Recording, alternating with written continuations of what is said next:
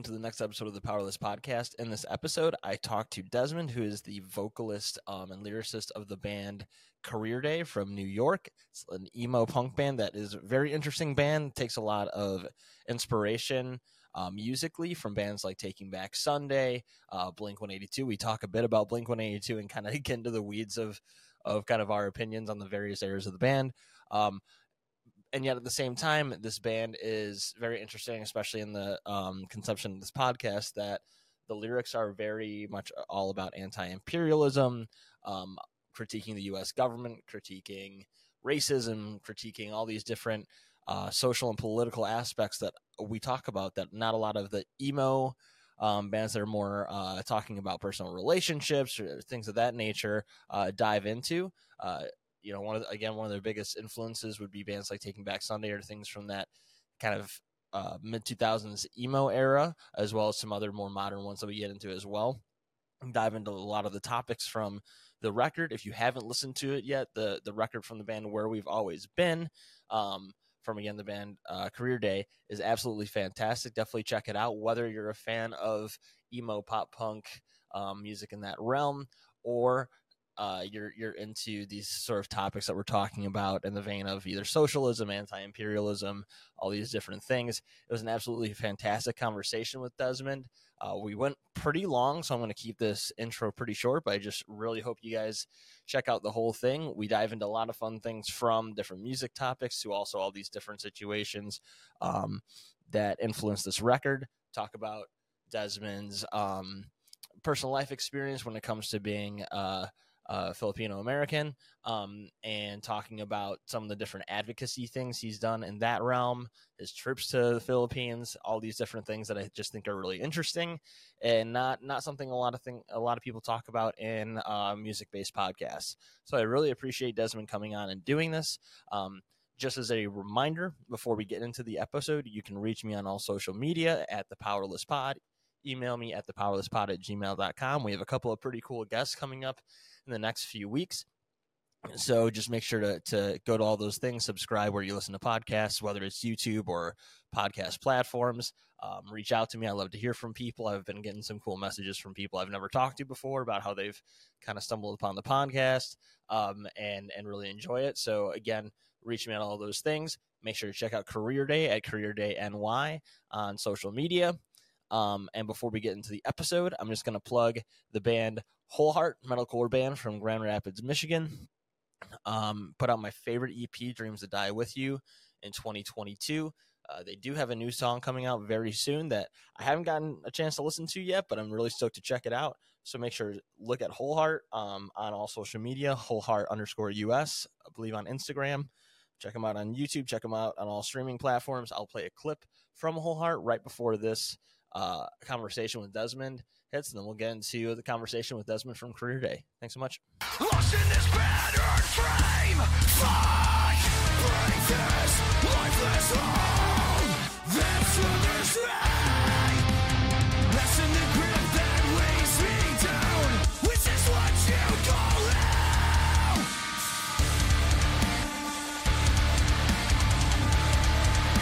Detach me from myself.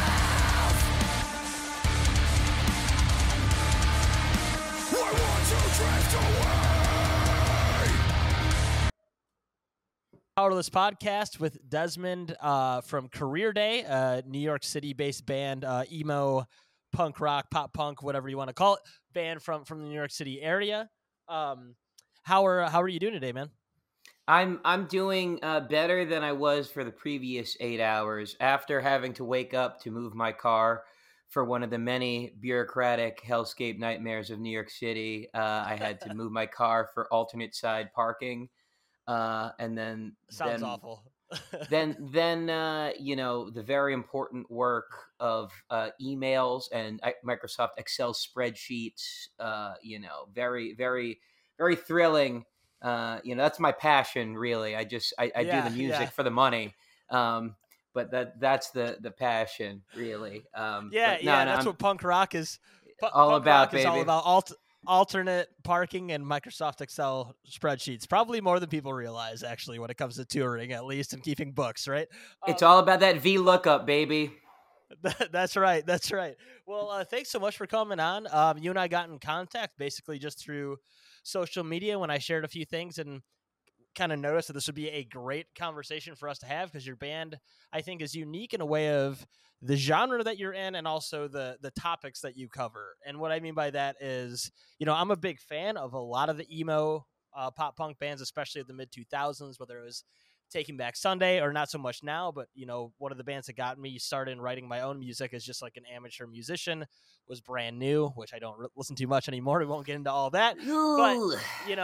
but the point being, like, it's music that's very near and dear to my heart, but also it's not the sort of genre space that a lot of times you see a band talking about the issues that your band very explicitly in your lyrics, at least from the latest album, talks about, right? Which I thought was a really cool thing. Actually, before we even started recording this, obviously, the second you got in contact with me, I checked out the record, and I sent it to one of my friends that's also very politically engaged and loves emo music, and he was like, I so needed this. This is awesome. Like, Hell this is yeah, fantastic. brother. Let's He's a go. he's a big Taking Back Sunday fan and big into politics, and so I was like, here's this band. He cited Taking Back Sunday as one of their big influences, and they also talk about anti-imperialism and police brutality, and he was like, oh, I'm so in. So Fuck yeah. all that being said here, to kind of get started here, I'd like to talk obviously about the latest record your band has put out, and the lyrical content from any of the number of songs that are on a lot of these issues. Also talk about what got you started in music. I also know that you are a part of at least one organization I could find from Instagram, the Northeastern Coalition to Advance Genuine Democracy in the Philippines. So you're obviously a bit into activism as well. So, Sure. we'll kind of get into all those things as they come about in the conversation. But to start, I would really, really love to talk about the record that you guys put out in 2022, Where We've Always Been. First of all, from a music standpoint, great record. I think it very much sounds like the influences you all state you have from those kind of classic emo pop punk um, backgrounds. But again, like I said, the interesting thing about it is the lyrics are so explicitly about a lot of social and political issues. I know from at least your biography that you have on Spotify, you talk about that a lot of these things come from both your personal activism as the lead singer, and I'm guessing the primary vocal or lyricist, I should say, of the band.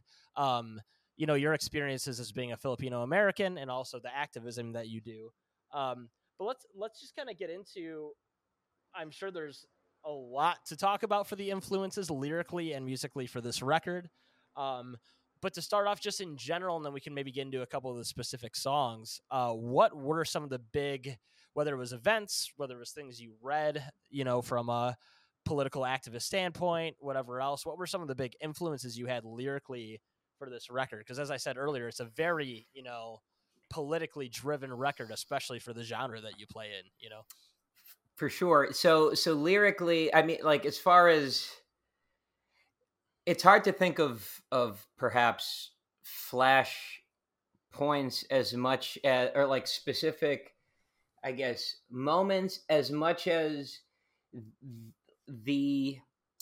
So I was working when, I guess, a flashpoint, and it's a bit, it comes off a bit cliche, but 2016, a little bit before that too, just the ginning up of just our constant social media interaction,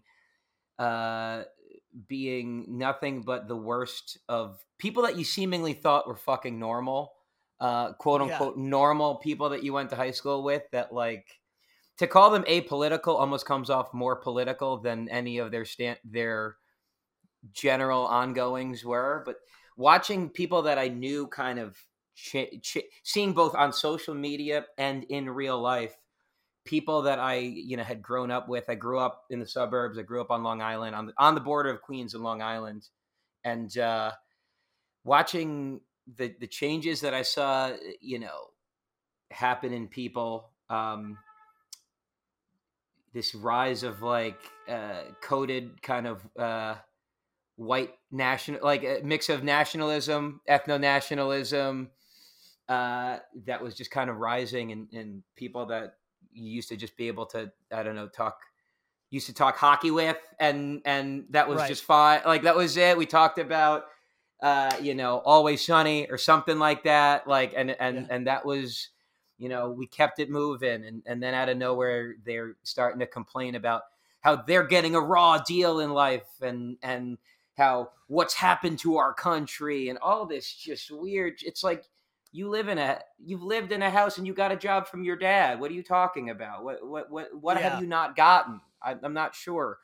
So seeing that general slide mixed with how frustrating it was when the election happened, I was already kind of starting to dip my toes into just issues, I guess, just try, but really was just getting in social media arguments. So in a way, becoming part of the problem. And when the Right. election happened, or leading up to the election, I had signed up for a community organizing fellowship at the American Civil Liberties Union of New York. They're like state-based branch, and so I started doing like a community organizing fellowship there while.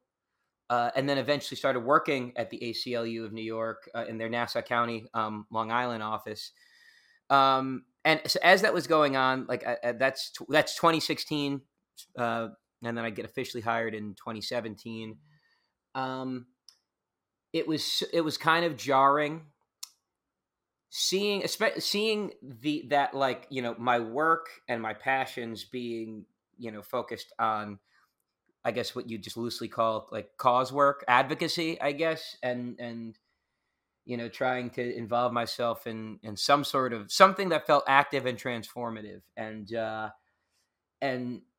it was frustrating. It when I would go from um, working a shift where I was like in charge of our intake line, and people that are dealing with all sorts of issues regarding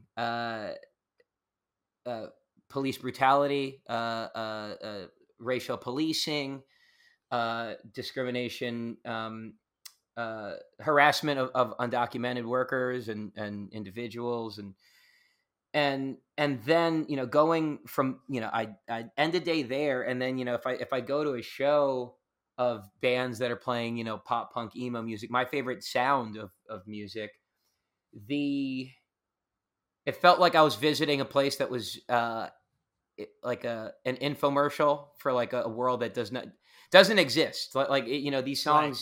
songs feel like they feel like songs that exist in a fictional world, like a songs that I would hear in a movie that can't be drawn from the world that I am clearly the world that's going on, the world that I'm like doing my best to bring myself into, and that dissonance was something that, because we put out like a demo in 2018, and kind of just two songs, and it really was just a demo, just to write a couple songs with some friends and put it out. And it was one of those things where, like, all right, well, this isn't really gonna work as a band, just everyone's kind of in different places and whatnot. But I was like, you know what, let me get back into this, but let me finish working, because I was working for the ACLU, but I was working part-time, so I had to fill my time with event security and driving for Lyft. So I was just completely exhausting myself, Yeah. mentally, Yeah. psychologically, physically, and I was like, but let me find some people to write with, and when I come back, though, it's I want to posit all the things that I think are not being said in spaces where, frankly, there's a lot of privilege in them, which is not a bad thing. You can use your privilege for good, but there's just a lot of idle Right. privilege in the house. And considering how online the scene is and genre is, I know y'all see what's going on in the world and you're not engaging in it. That's fine. I mean, it sucks, but if you're not going to engage in it, me yelling at you, just from the sidelines to engage in it isn't going to do anything. But I'll write some songs and get to it. And weirdly, we'd put out an EP during the pandemic that was 3 songs that we wrote just before the pandemic, in the late 2019. just to have, you know, um, you find your chemistry with a new group of people and put out songs, and those aren't necessarily political songs, but those they're definitely life weary songs, Right. and but the right before like February 2020, I think it was, we and so it's 2020, we're already in the election year, and everything's about the election, because this is a country that all that matters is the elections, not changing anything, but the parties that get to operate as companies remind you, hey, you got to buy our product this year. um You got to donate to the multimillionaires, right? Yeah. Got to do it. Act blue, baby. Beto's gonna kick. He's gonna kick flip. He's gonna kick flip his way to Congress, baby. And I and love it. like 2020, there was, so February 2020, like, already knew and had some ideas of, like, had some lyrical concepts, but not necessarily songs for things I wanted to explore. And like lines written, or like, yeah, in some cases lines written, concepts written out. But it February 2020, I think it was, we were having practices, gearing up for shows that, what was supposed to be our first shows, that ended up not happening because of the whole thing. Yeah. But two songs, No Problem and If Only, came together, literally, like the structures of them, and I believe the bass melodies for them came together. No Problem, I remember, like, a practice, like we walked in, it did not exist, and we walked out, and basically the song existed. The choruses existed. um, and I think maybe after the following practice, If Only was in a similar place, and that No Problem is a song about marginalization and tokenization, and predominantly white spaces, and kind of reclaiming and asserting um, your autonomy of definition and empowerment.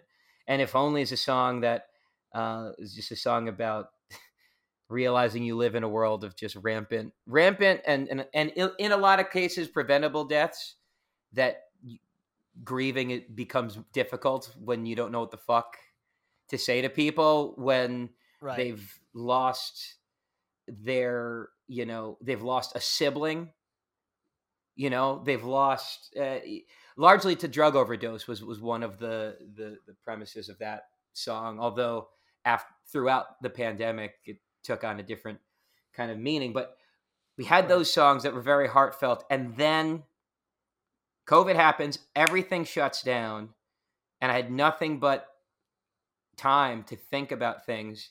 And all of the with the rampant and the such a widespread, rampant, and preventable death spike that was COVID, all of the inequities that were, all of the desperation that was already there, that got worse, and all the people that for the first time got to be introduced to how close to the cliff you live, even if you think you're doing everything the quote unquote right way, and you have you're working because to contribute to this world, to be of value, you have to work, and all these things, doing things the right way, like how close you actually are.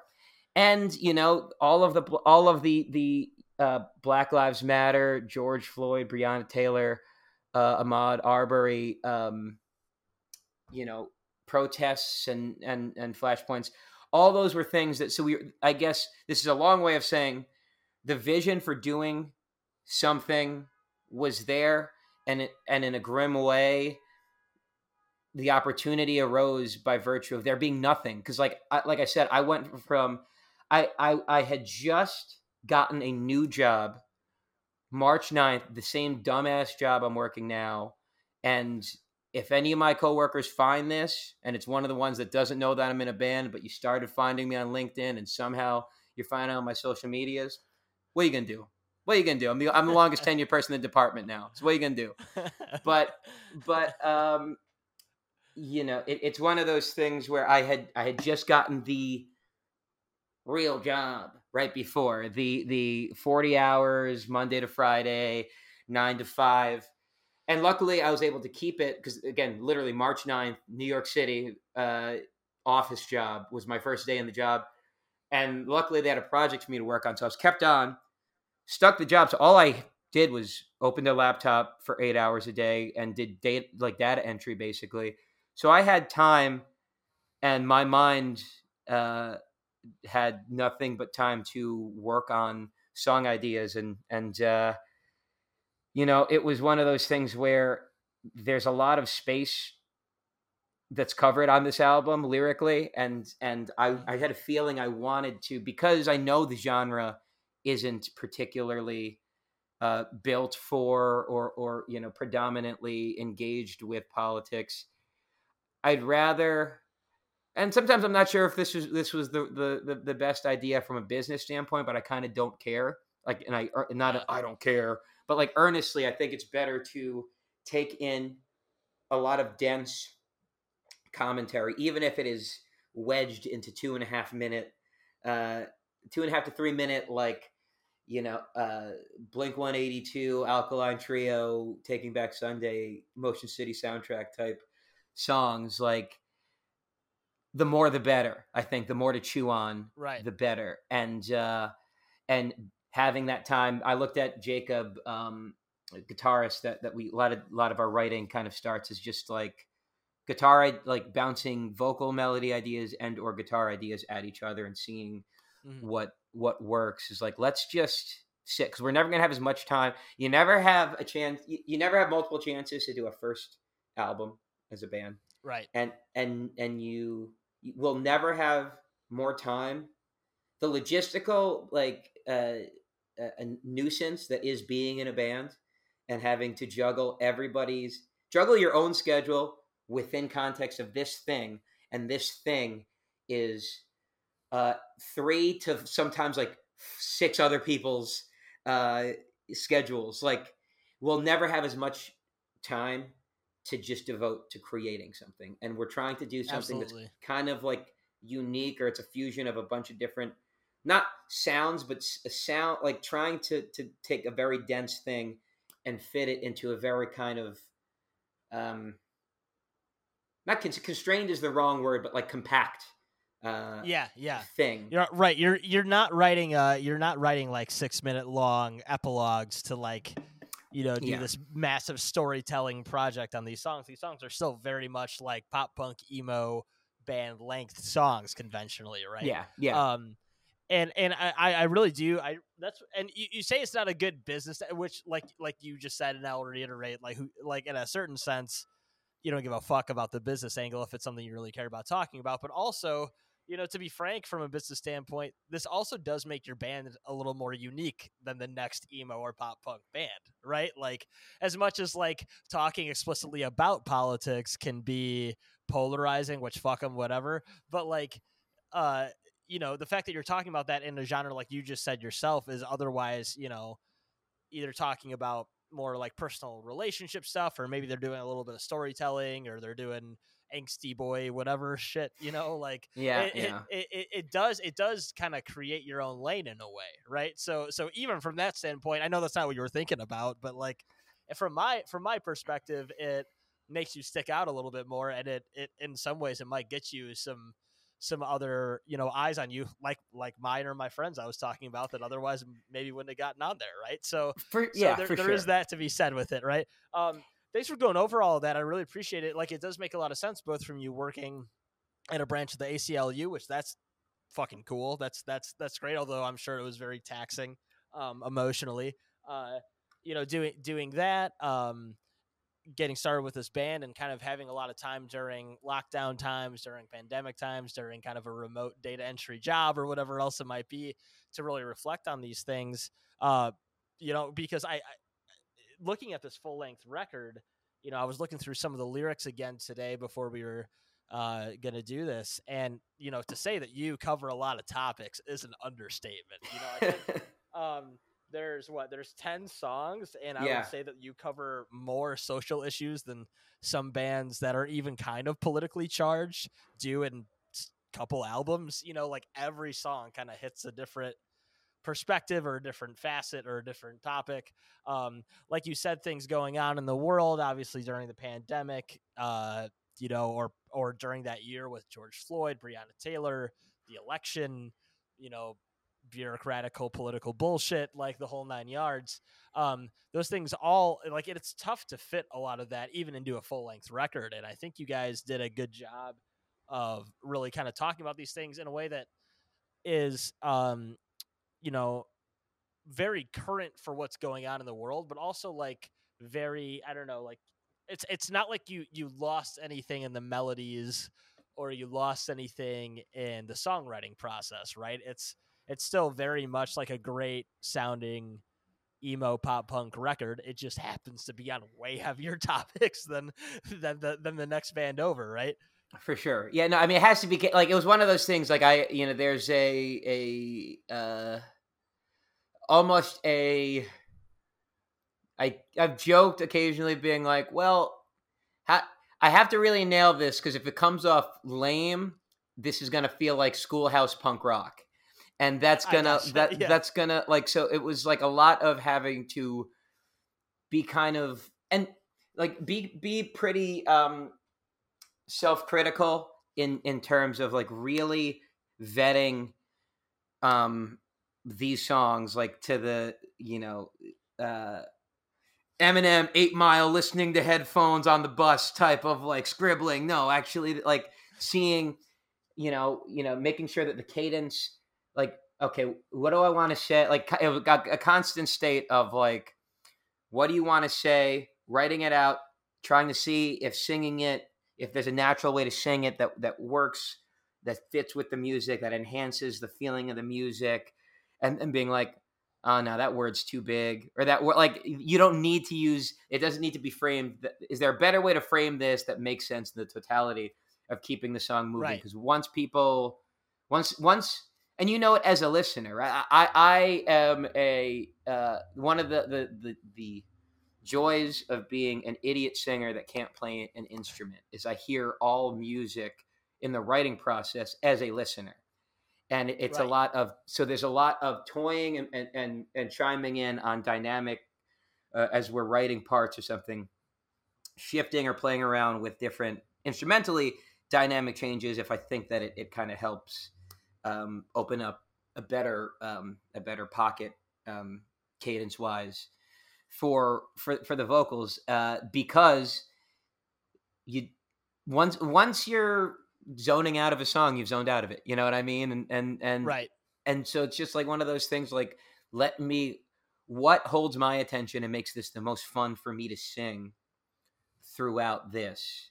That Absolutely. still feels like impactful, and that's kind of the and also just to touch on what you said before, it's like I felt that actually like it behooved us, I guess, quote unquote, like the long term of the band to let's really construct a lot to say because we know not a lot of bands are in our spaces are commentary oriented. Let's just fully embrace it because like one, it's that much more to draw from, and two, I feel like it is there is such a self-conscious aspect uh to releasing music publicly and having music that exists publicly, um mixed with how you use the word the or the phrase before that, like it's sometimes it's taboo or controversial to talk about politics and music, and I think it's sometimes not even necessarily controversial in like a hey man, who are you to say that. Sometimes it's a oh all right cool man, and then like rolls your eyes and like Yeah. move on to Hmm. something. And for me it's like, you know what, let's quadruple down on it because that essentially then forms a complete like identity, id- uh, like a identity card ethos for the band. Here is Mm-hmm. what we are about, and what we do, not just what we sound like.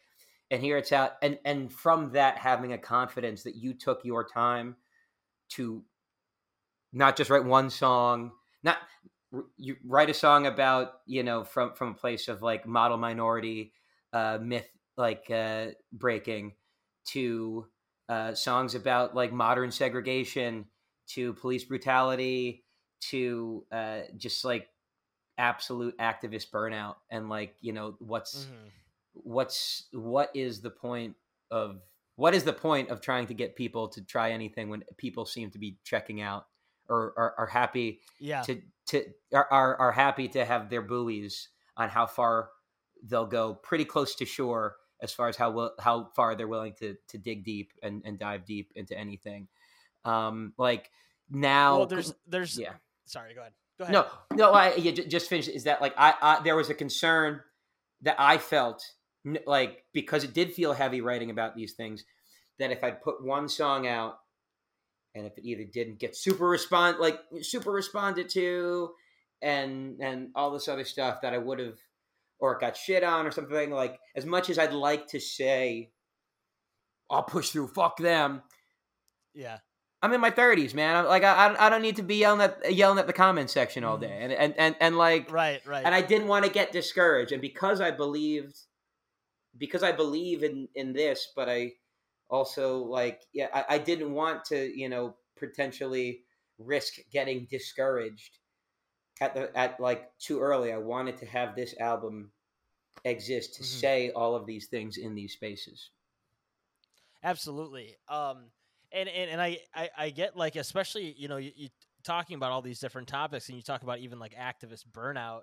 Um, like there is a bit. I forget which song it was, because I was listening through and I'm terrible with song titles, but there was one that you were even talking about. It felt like kind of the activist burnout was one of the topics of the songs that you were talking about, and I could see that from someone like yourself. That has worked in these organizations, has worked in activism and stuff like that, and getting a lot of frustration from not only people that are on the wrong side of political issues, but people that you also agree with on the right side. I should say correct, not right, correct side of Yeah, political yeah, issues. yeah. And, kind of you, like you said earlier, I think at the very beginning of the conversation, talking about the, like, posting and commenting on social media is activism, right? Like that's a whole other side of things that really can burn you Showing out, that you're right? on the right side, showing that you're on the right side of history, and doing nothing to make the present or future better. It's very wishful thinking that things will get, that things will end up in a place where you don't have to think about politics. And that was another key of, like, the name of the album. The theme is that, like, because a lot of people were, like, listening and learning for the first time, like, Mm-hmm. this didn't just happen with Trump. No. This none of this shit. This didn't just happen with Bush. Like, this is built into the fabric of most of And it American it didn't history. just Period. right. It didn't just happen with Republicans, right? Like that's the other thing that No. people really need to reconcile with, How many I've gotten homeless moms did Kamala Harris send to jail? right. How many people got put into prison because of the crime bill that Joe Biden, as a senator, was a huge advocate for and helped co-write, right? Like, Yeah.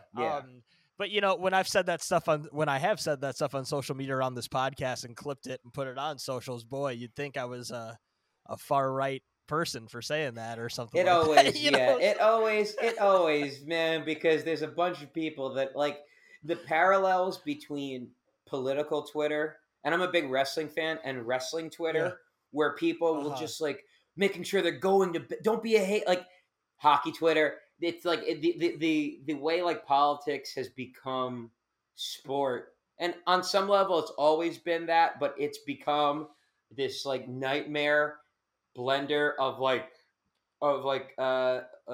high school movie popularity contest Yep. meets Debate sports. club. Yeah, debate club Yeah. sports, wrestling. It's like the way that, like, wait, did you say this? Actually, this guy, and it's like, no, the problem is all these people, like the majority of people on planet Earth, are suffering for a Yep. myriad of preventable reasons, like a Yep. myriad of like it Of is policy unconscious decisions, right? Yeah. policy decisions and cultural and cultural malaise, Yeah. acceptance of status quo, and frankly, like, it's also something that I think about. Um, Somos is a bit. There's two bands I guess I want to shout out as like kind of weaving in broadly, because there's individual aspects that come into the album, but broadly, it's, as far as like commentary and headspace. Somos was an awesome Mhm. band from Boston. Um, you know, just so many songs that spoke to, like, I think I can't remember what review of one of their albums, or maybe them as a whole, but it kind of talked about how viewing the people that work 9 to 5s less as sellouts and more as people that have been pushed into just like really confining, draining boxes, Mhm. and like that's something that was like that view of people and the world impact. It helped my worldview, and it helped my view of how I wanted to speak commentary wise in songs. And proper's songs of just unapologetic commentary from Black queer perspective was just so encouraging, in terms of like, all right, I need to write. I need to have the courage to write songs from my lived racial experience, and uh, be willing to bring it into spaces that are not used to it, and maybe even some places that don't, are reluctant to hear it, and to a Mhm. internet that is just waiting to find my Mhm. address, if they don't like Yep. something I said Yep. about this country. Uh, so Boo. Yeah. yeah, Yeah. Yeah. No kidding. Um. yeah, but yeah. Well, thanks. First, thanks for. That was a question I was going to ask you. You already answered it. If there was any bands that kind of influenced you lyrically when it comes to this commentary aspect, because as you said earlier, you're very into the emo pop punk genres, as I have been in the past. But I'm also very into like the hardcore metal, punk heavier scenes where I think like political commentary is a lot more common. It's interesting and good to hear you kind of give those other bands as kind of a shout out of lyrical influence as well. Um, you know, coming from this and talking about this, and I would actually like to you touched on two of the songs, and I'd actually like to go back to one of them because it was one that not only is a great track, but also one you have a music video for, and also I think one that kind of you hit on the nose very much so, an issue that I'm sure a lot of people feel that they don't hear articulated, especially in the alternative scene, which is no problem. Um, I I before we get into that, because I was just kind of curious of this before we get into some of the songs and some of the other things with the band. What got you first started? You talk about you know being in the ACLU, working part time there, kind of being involved in these different aspects from 2016 on. From a young age, what got you both started in music, and also where did you come from to start off with your political and kind of social advocacy views? Where did those kind of stem from for you prior to the band? So as far as music, one day in 1999, I put on the television and I saw three naked men running around, uh, and I was just like, "What is this sound?" And yeah, Enema of the State, Blink 182, like changed my life. I don't know what I would have gotten into musically, if not for that album. But like that album, and getting to be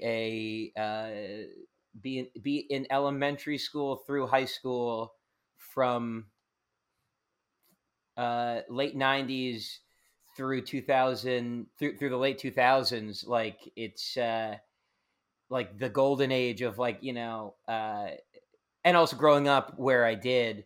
So like you mentioned before, TBS, Brand New, um, Movie Life, those were Oh yeah. huge. But like then the internet, the national acts like Newfound Glory and Alkaline Trio. I'm trying to think who are other. I mean, Motion City Soundtrack, and I think Motion City Soundtrack, like, is a very big touchstone for me because like Blink 182 is like they're my favorite band. The way their songs are so concise, they're so catchy, they're so concise, uh, and Here's they're the here's the real question with Blink. Are you yeah, and you like Alkaline Trio, which I'm from the Northern Illinois area, so big hell fan of yeah. Alkaline Trio for numerous reasons. But are you a fan before you go on? Sorry to cut you off there, but Oh, are you a good. fan of the Matt Skiba albums as well, or are you a fan of more of the Mark, Tom, and Travis Blink? Like, or are What you a fan of all the above? I mean, it's one of those things where Mark, Tom, and Travis. That's the Trinity. That's Yeah, that's the holy trinity of pop punk. Yeah, that is it. That is like they are just that's lightning in a bottle. Chemistry of three guys. One guy that could have chemistry with anybody on earth, and two guys that have are self-taught musicians that Mhm. like learned how to write songs and like at the same time. And it Right, shows because right. when they actually care about writing songs with each other, it there's no meat left on the bone after you Right. listen to a song. It's like, oh, Mhm. everything was supposed to be. I appreciate the Matt Skiba albums for what they are. I think there are some songs on Yeah, there that yeah. are good, and I think there are some horribly embarrassing songs. And I think for the Yes, most agreed, part, agreed. I just view it as, Mark The B Squad. Mark was just trying to keep the family together. That's what I see. He said, "I'm tired of Yeah, you yeah, running in yeah. it. I'm tired of you running in and out of the house. All right, stay gone. You don't want to stay here. You walk out that door. You don't come back. Okay, you understand?" Right, right. And that's what I think happened. And so from that perspective, I'm willing to understand and appreciate them for what they are. Um, but I have a that's I have a weird opinion on Blink where like I think you're right. I think that like Travis and Mark and Tom had something special, despite me thinking Matt Skiba is an objectively better musician than Tom in a lot of ways.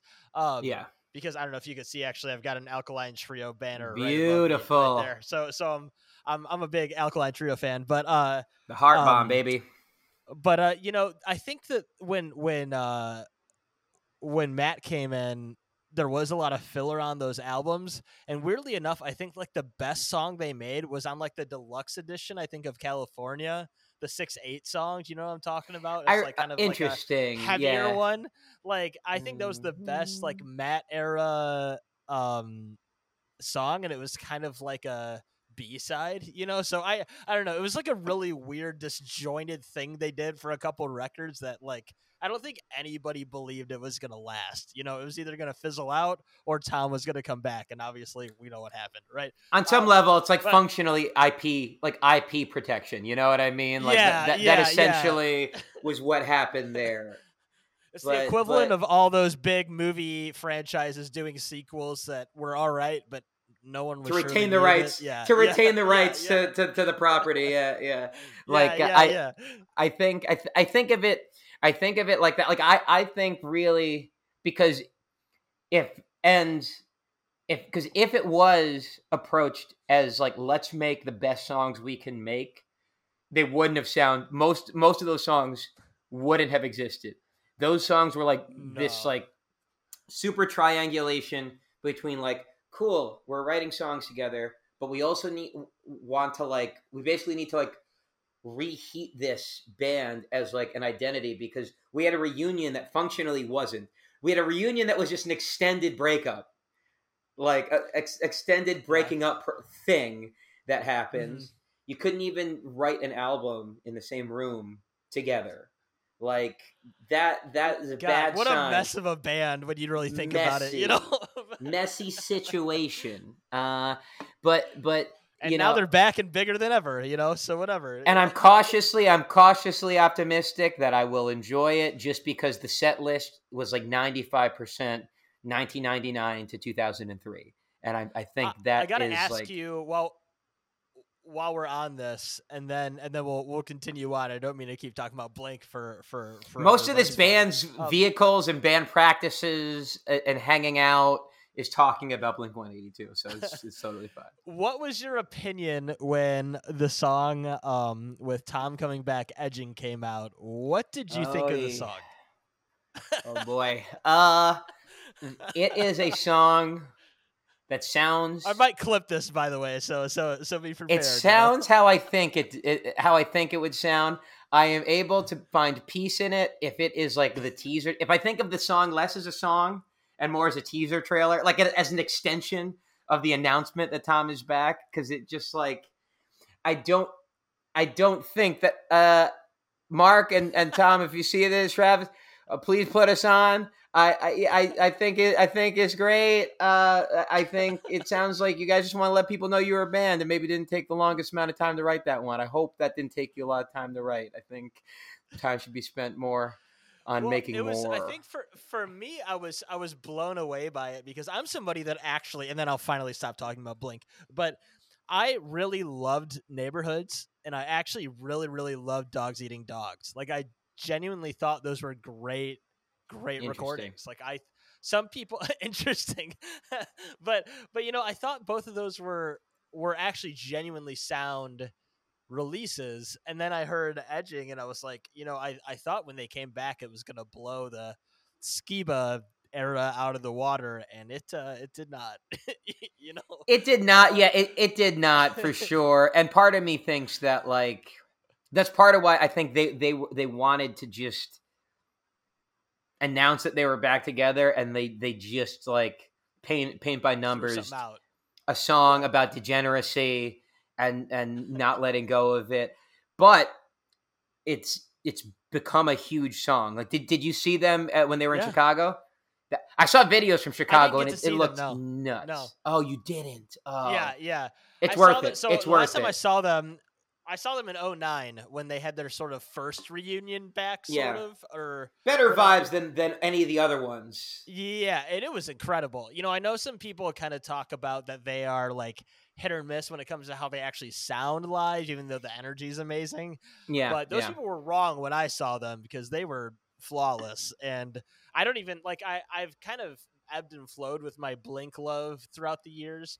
But that was still one of the best concerts I've ever been to because they were like just whatever it was that day, they just fucking nailed it. It was also them, Fall Out Boy, and Panic at the Disco all together on a show, so it was pretty good. But Yeah.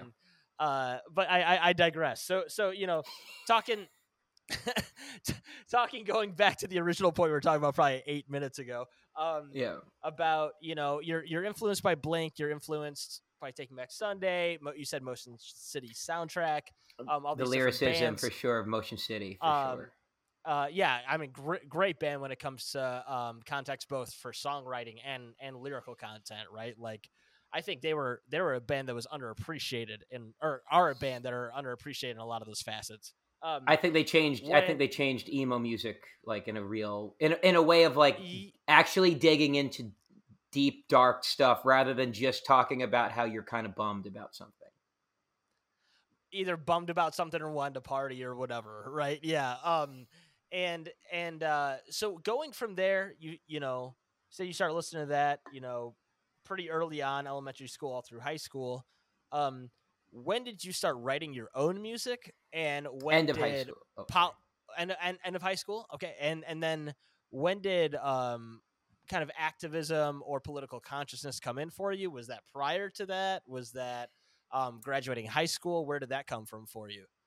So I, as far as like dedicated political like conscientiousness, it's definitely something that like um when you're in high school you start to develop a person like your personality and some of your kind of value judgments for so like but doesn't feel political then. It just feels like, you're trying to not be an asshole to people and not be a Right. bigot. It seems fairly simple, kind of difficult. Mhm. Come to find out, very difficult for a lot of people.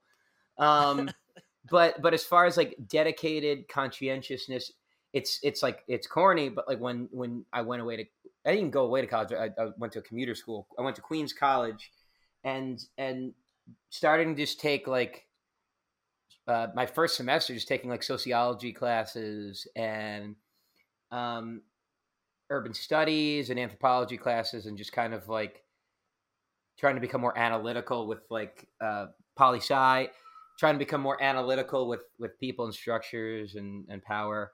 Like, starts a little there, but I still, for there still was a lot of just you know college kid shit, like college kid shit talker, where it's just like you're using this. Yes, you are delving into the topics, but you also are kind of using them as a cudgel against people that you already didn't Yeah. like. Um, Yeah. and I would say like a moment where I was like, I need to be more present. It's like everything else. It's a bit of a journey. Like, need to be more like deliberately present. Was Trayvon Martin Trayvon Martin being murdered by George Zimmerman, was and the media coverage around it. This Yeah. whole like discourse around like, oh, he deserved to be like, he deserved it. Look at this picture of him. And I just remember thinking to myself, like, and seeing people that I knew, maybe not well, but knew, go along with that, felt weird. And also seeing the silence of a lot of the people around me and in the scene, not really, it felt really weird. And that's where start to kind of engage more.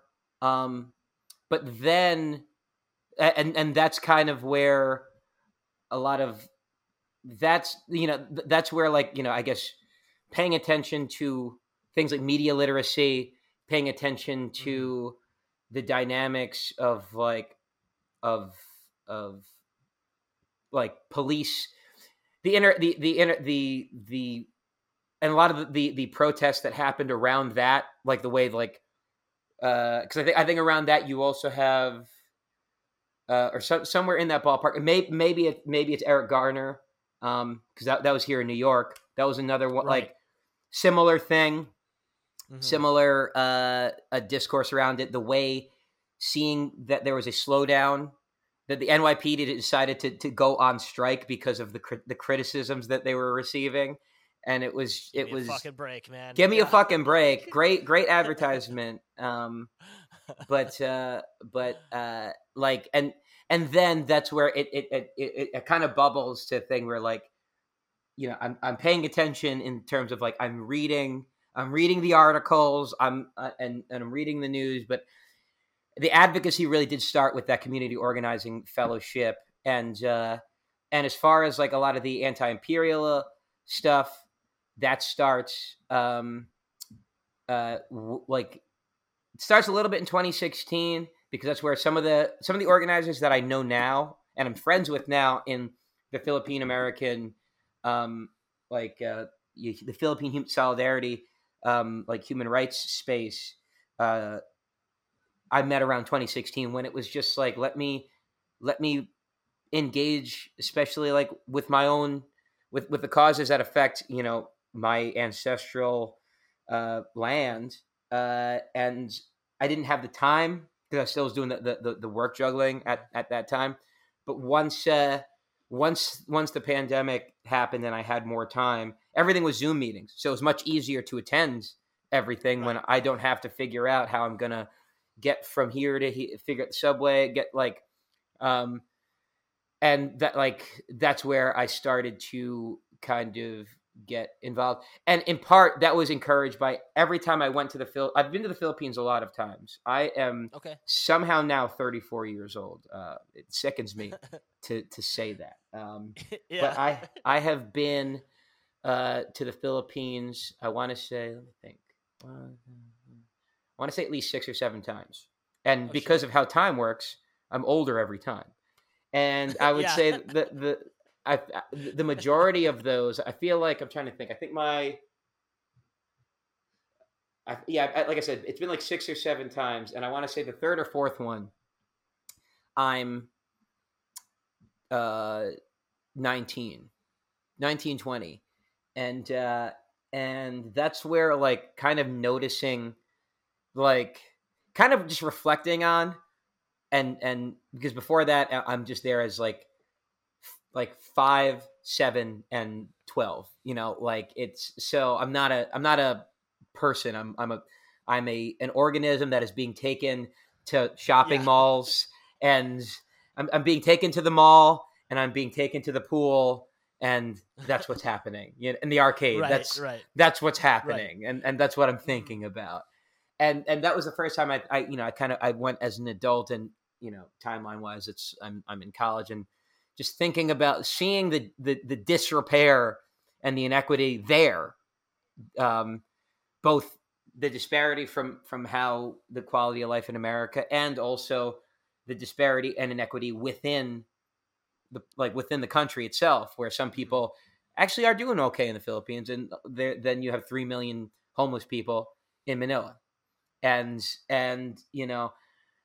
kind of as you get older, you come to then learn about the global South. You get to learn about imperialism. You get to learn about how uh, the wage theft that just is capitalism, the labor Yep. export and the brain drain that happens to countries due to that, and the way that then makes makes international countries have trouble, even have trouble, quote unquote, lifting themselves up by the bootstraps, because the deck is so stacked against them, Mhm. that like finally, so it's one of those things. Each time I went, it became more and more apparent. And then when I went, with the final time being 2019, I went once during Duterte, and during all the drug killings, and that was getting to ask people about what it was like to live in that, and just the heaviness of how casual you have to live with it to live in it, was Right. like so jarring that I was like, man, once I have some time, I have to, like, I'm barely staying afloat trying to take on the domestic fight, Right. the domestic policy fights, Mhm. while working 3 jobs, and fall, like, just gaining credit card debt because I have no health insurance, like, from being Right. a part Right. time worker, even for the Yeah. ACLU. God. Yeah. Like it's one of those things where I knew I'd want to jump into it, and thankfully, after, well, it's unfortunate, but making the best of a bad situation, having the time that the pandemic afforded, I was able to get involved with organizations like the New York Committee for Human Rights in the Philippines, and Malaya Movement, and Anak Bayan, all these other, and I'll send you the links to those, but like all these Yeah. different, Yeah. I'll put them in the because notes. and there's a lot of congregations all around the country, and especially Chicago is actually one of our bigger ones. So but yeah, like that was the time to hop in, which then further encouraged, like, fuck yeah, let's make these songs that kind of put these issues more on the table that they're not being Yeah. brought to. Well, and right before we get into a few of these songs, and I don't want to take up too much more of your time. I could I'm talk to you about fine, this stuff man. all day. Okay. Okay. Sweet. But you bring up kind of developing these anti-imperialist views and doing a lot of trips to the Philippines. I don't know that there's a better, also from an anti-imperialist standpoint, from looking at the United States, that there's a better place to look at, and in realms of like a place that was at certain points completely decimated by U.S. imperialism, and still in some ways with some of the reactionary fascist parts that can be incendiary in that government, that there's been troubles over the years, all tied to the U.S. government and what they wanted to use as a strategic, like geopolitical, like station for naval, for Naval bases. naval bases and military infrastructure and all this kind of stuff. Like, not to say that you went there and like that's explicitly what you saw or whatever, but just like the ramifications of that from the 40s or earlier and on. It's that's a real instance. That's not just like somebody reading an article. That's not somebody just like being in the know from being educated on certain independent media outlets or whatever else. That's like really seeing the ramifications of something that's happened, that even quote unquote, some things have been taken away from that or whatever, like that they've tried to espouse, like the damage is done regardless, right? And like you still see ramifications, you still see you still see connections when it comes to the government and some of the problems that occur from that. I know I've at least read up a little bit on that from the past couple of years, where when there was some of the there were some issues going on where like there was a lot of ties to some of the if it wasn't politicians, some of the quote unquote like deep state, or like, I don't mean deep state as a conspiratorial thing, but Deep like state. people in the institutions, the people in the institutions, the people in the institutions of the Pentagon or whatever else that still have deep ties with the Philippines.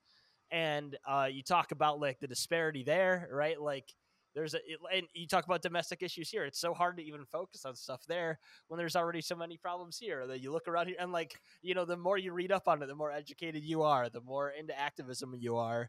And You the can have connection, like, and you find the connections. These things Yep. things are not happening in a vacuum from each other. We Right.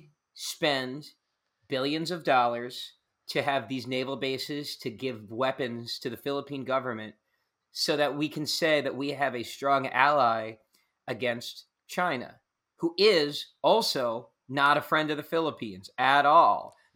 Who is Right. also not a good human rights model. Right. But the U.S. isn't saying that because they care about human rights, because not just looking at what happens here, but because those same weapons that they're spending billions of taxpayer money to give the Philippines have been used more on the Filipino people, who are trying to organize by the Philippine government, has been used more on the Filipino people than it ever has been used on our enemy, China. When it's one of those things where the thing that the Philippines needs is sovereignty. It's not about Right. the U.S. Being the best friend there. It's not about China being the best friend there.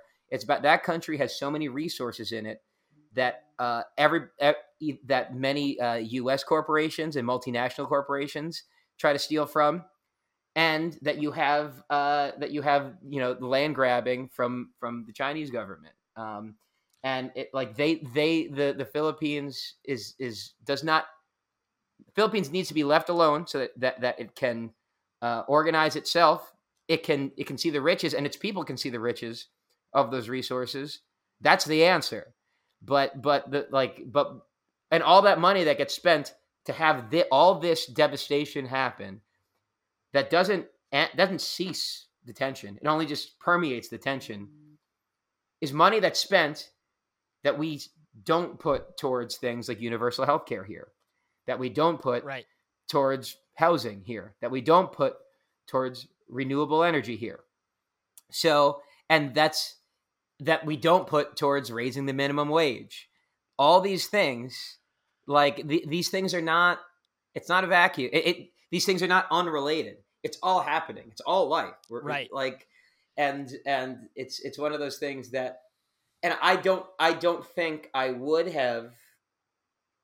I think engaging in one, like, or the more I engaged in domestic issues, the more it was impossible for me to ignore the connection of the international picture, because that was like a vacation for me back in 2019 that felt more like just kind of a radicalization trip. I don't know, Desmond. It sounds an awful lot like socialism, man. You can't say that shit. Yeah. You know what? Scrap it. I thought about it. I changed my mind.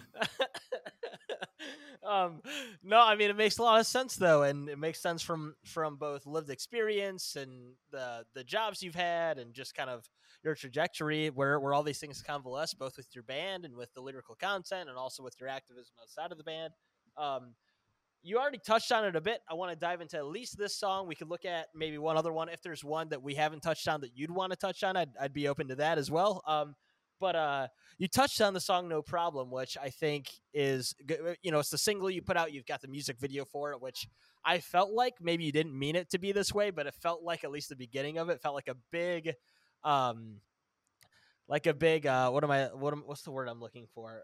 Like it reminded me of your "So Last Summer," the video from Taking Back Interesting. Sunday. Homage. Like Homage. yeah, Yeah. like homage is the word I was looking for. I was gonna say montage. I was like, that's not fucking right. Homage. That English degree came in, baby. Yes. Yes. There you go. Yeah. It was worth it, Mom. It was worth it. There we go. Yeah. It felt like an homage, even though it seems like you didn't mean it that way. But it felt like just the beginning of it, like where you guys are performing. It had this similar aesthetic to the "You're So Last Summer," I think is the name of the song from Taking Back Sunday. The one where they have in the music Flava video, Flav, baby. Flav. Yeah. Yes. Long Island Pride.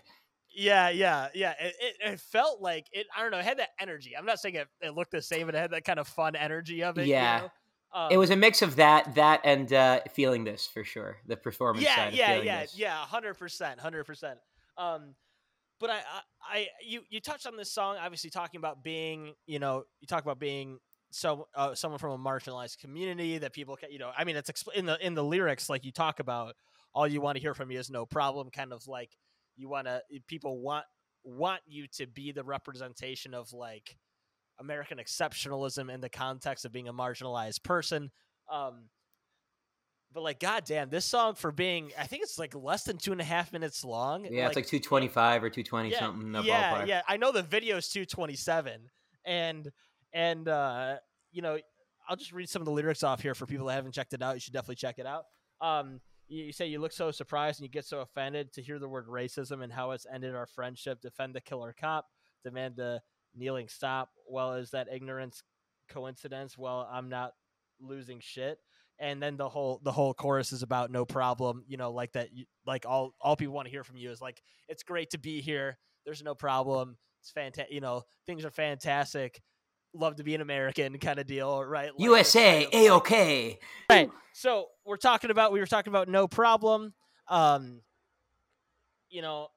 like I said, with the lyrics that we were reading off, talking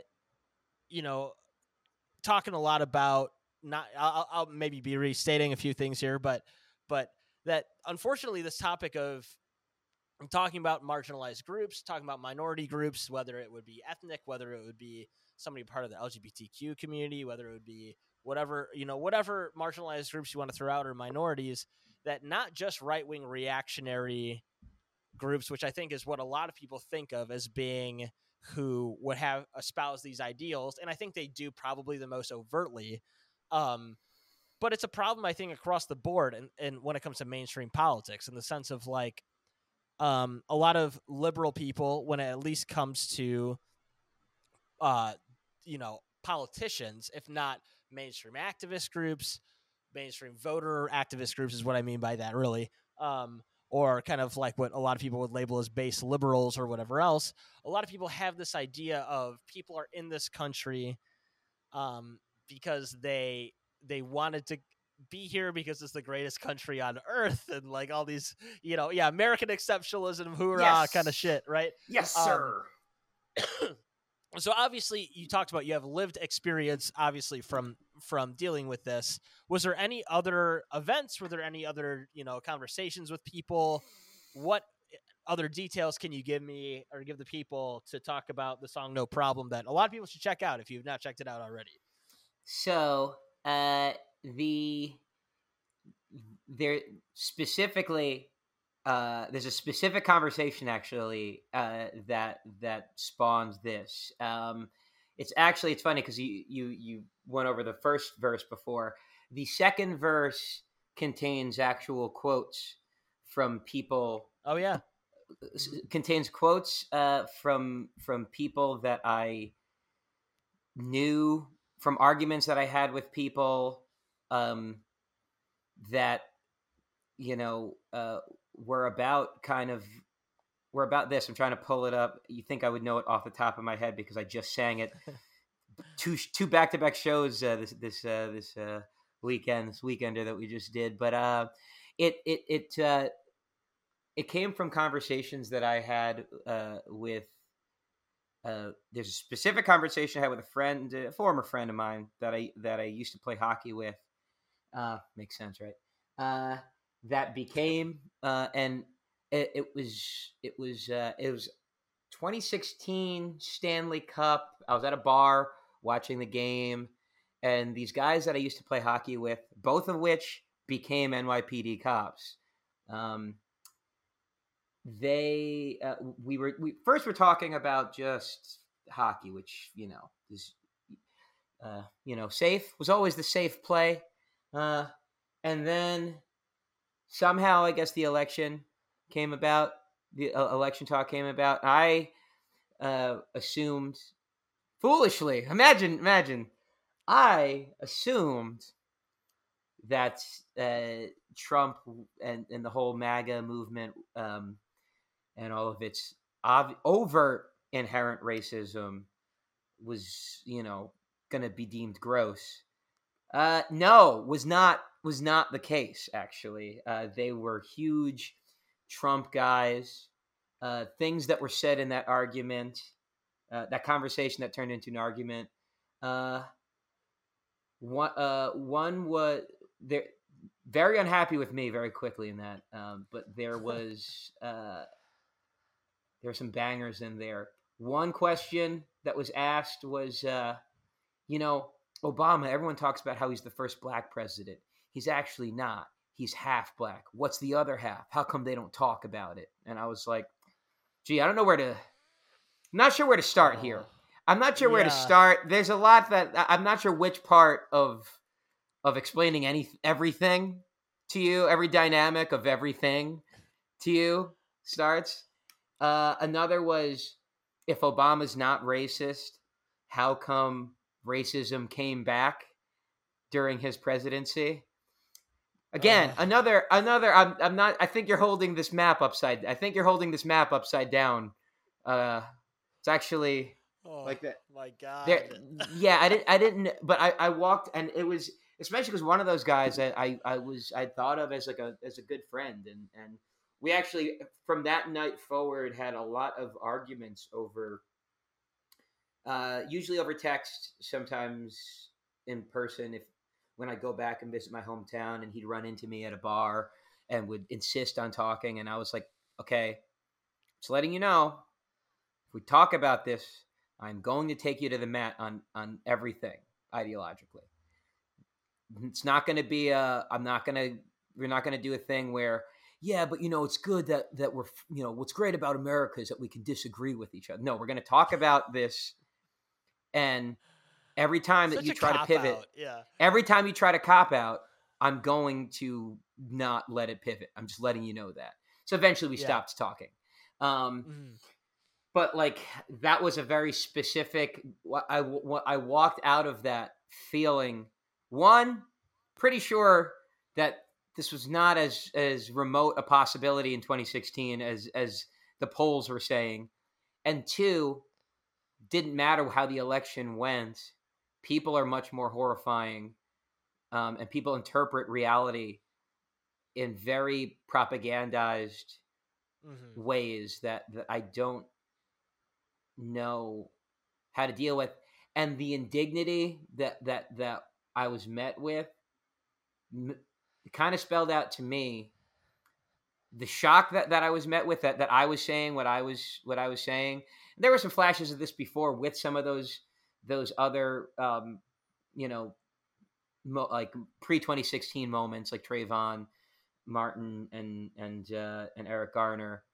There were arguments. I remember having argument with a guy I remember being on a roller, like an adult men's league hockey team in 2014, 15, getting into arguments about Eric Garner.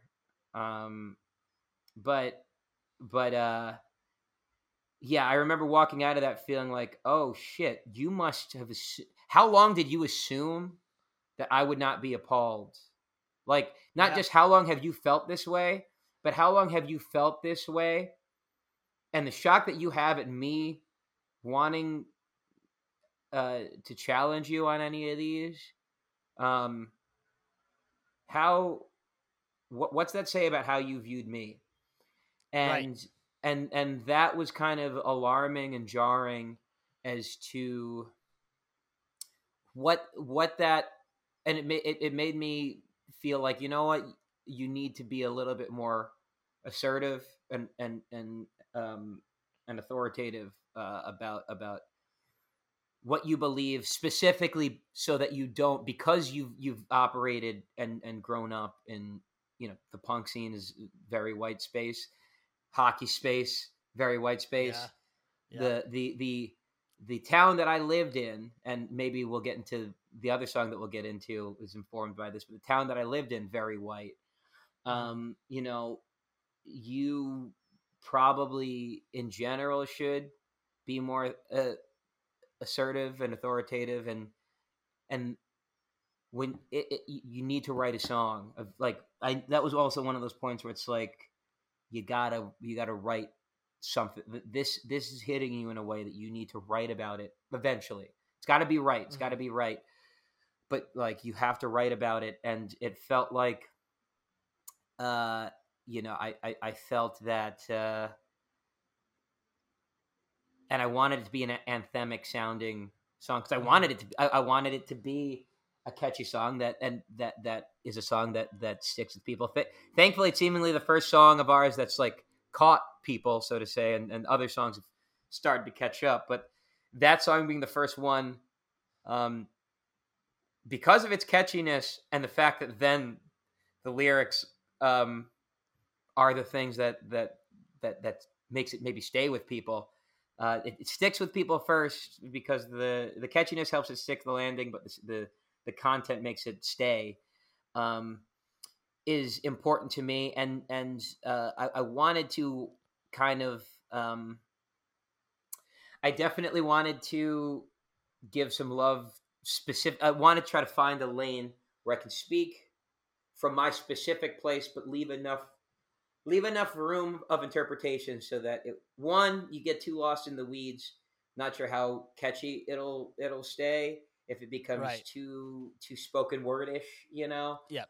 Mhm. um and also, if it was so specific about uh Asian American experience or something like that, it would, not that I'm against doing that, and I tried to like stick the landing between, especially having the video be us making vegan ube Mhm. cookies. Like, that is like, that kind of signifier. Um, Lorraine and Ethan, are two of the people that are in the audience of that, are people that are from the organizing space. Like the organizing groups, having them be a part of it was key, and but also just from the naming of the song, and that the hook being "No Problem" in context of everything felt important, because of playing off of that kind of, the aspects of being docile or agreeable to a exploitative sense, um Mhm. exploited sense. You know, it made me want to the like play off that, because if you know any Filipino people, if you've worked with any of them, you ask them to do anything. Oh, it's no problem, no problem. It's no problem. Oh, no worry, it's no problem. And like, I was like, you know what, Filipino people always say no problem to everything. Like, that's just a phrase that we always say. I find myself saying no problem all the time. I was like, you know what, that's like the pivot kind of hook, and that was kind of my attempt to try to turn the horrible realization of tokenization into a love letter for embracing your identity. Hey, I love it though. That's even cool that you take something that you view as sort of like a a phrase commonly spoken by Filipino people, and you throw it into the hook of this song all about this topic. That's incredible. That's awesome. Um, Thanks for going over that. I really appreciate it. What I could talk about any of these songs. If you don't want, if you want me to pick, I'll pick one. But is there any other songs off of these 9 others on the track listing that you'd specifically want to go over? So can we do? You pick one, and if it's not, if the one that you're picking isn't the one that I was going to pick, then we'll do yours and then mine. Sure. What? Why don't? Okay, so you want me to go first? Is that what you're saying? Yeah, Okay. because if it aligns, then that'll be the only one we do. But if not, then we'll get two songs. So I think actually, because again, I was listening through it today, and I was trying to pick through what songs I'd want to go over, because I could go over all 10, but we'd be here for 4 hours. We can do that off mic, because this has been great. Yeah. We'll have conversations, whatever. And I'd love to have you on again as you do other releases and all that good stuff. But honestly, like the next track, I remember because I was listening through this the first time after you and I talked, and I actually had Spotify pulled up where it was doing the synced lyrics as I was reading through, and it was the song "It Never Ends" that I thought had a lot of deep and in the weeds in a good way lyrical content, from everything specifically talking about coexist bumper stickers to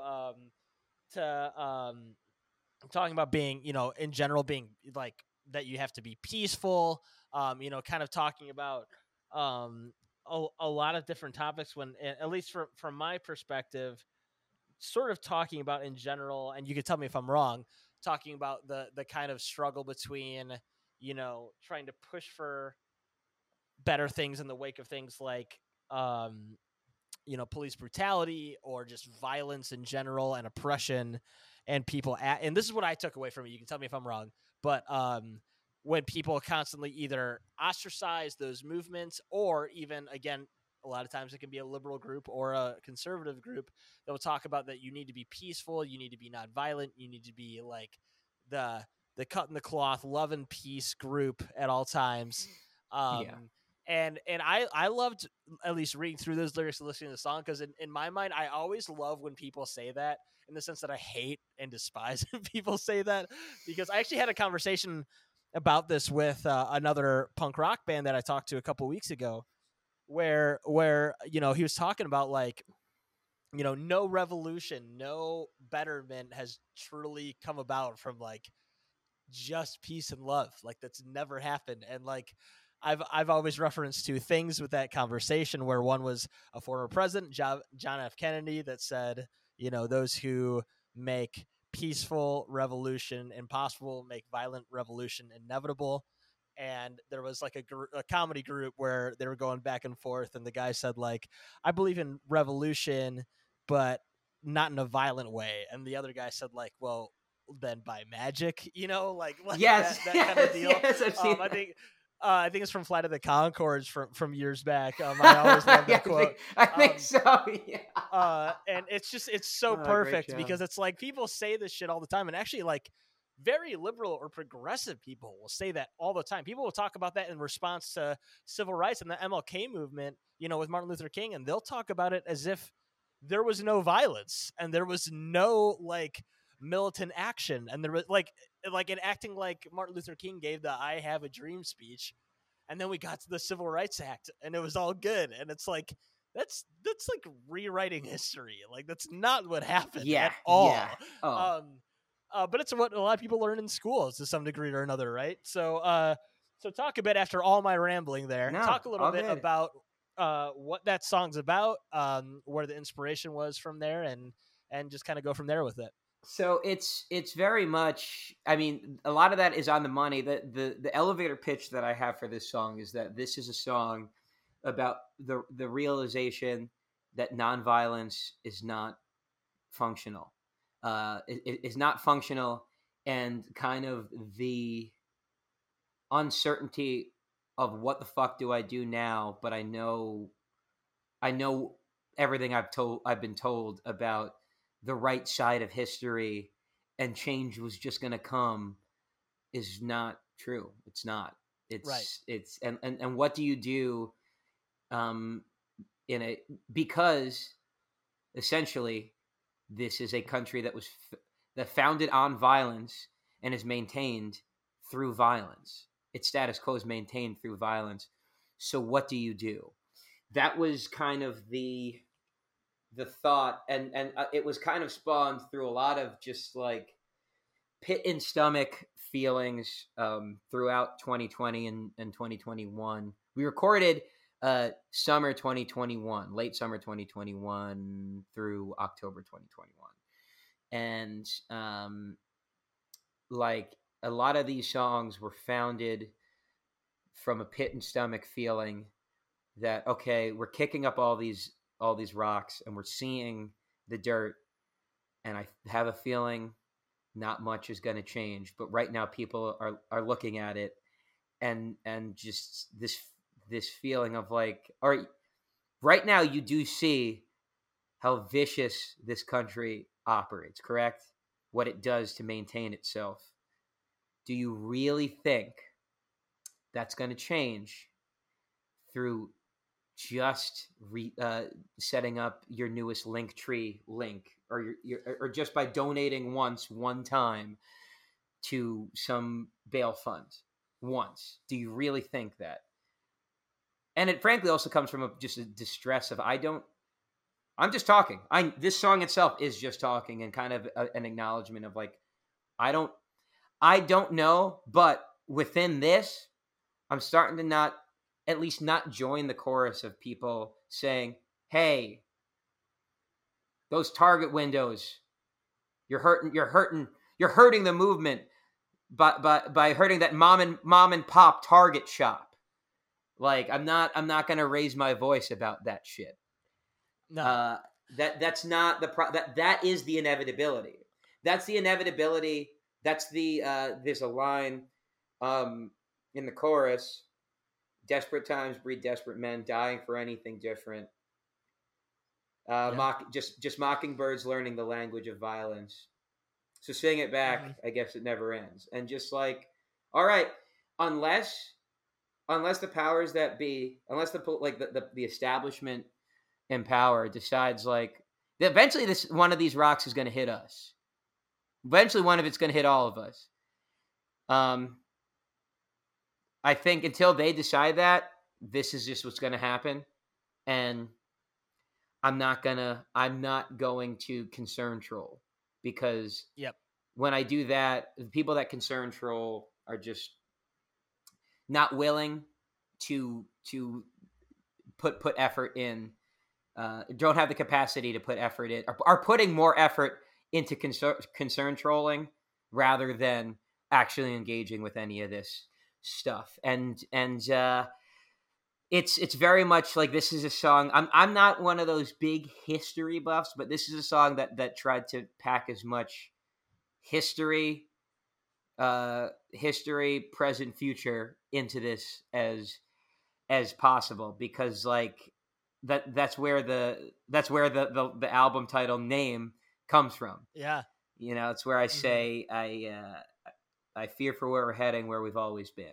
And that's just, and do we not kind of feel literally right there now? We're about to enter an election year, and we're about to just run.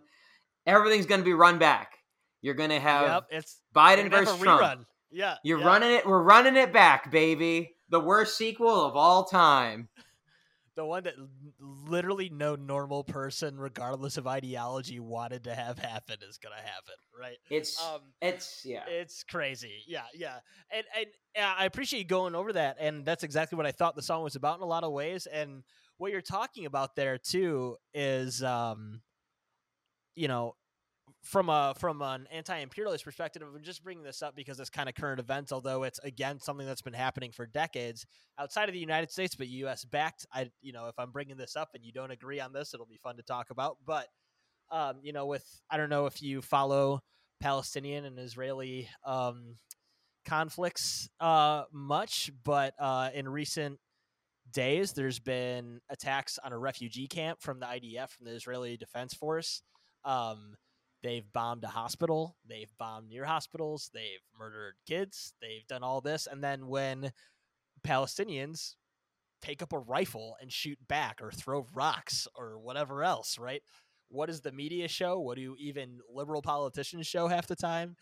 Is that that's terrorism, right? And it's like, you know, like what what do you think self defense is? Like, what do you Yeah, think? yeah, What do you know what I mean? Like, what do you think? And you can bring that back to the United States, and when there's been out and out riots and there's been police stations burned down and people point that out and people will sensationalize that in the news, people will sensationalize that in the media, and you're like, but look at what that police department, look at what those police officers have done to this community for years and years and yes, years. yes. And you're like, which one is the true oppression and violence, and which one is the self-defense?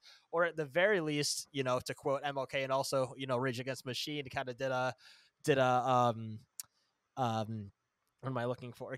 Kind of did a play on words with it too, where they say the riot is the rhyme of the unheard, or the riot is the voice of the unheard. Where it's like, when you are beating down people, when you remove government assistance for people that have already lost so much due to oppression for years, when you have people getting killed by police at ridiculous levels in some communities, and then they get mad and finally fight back.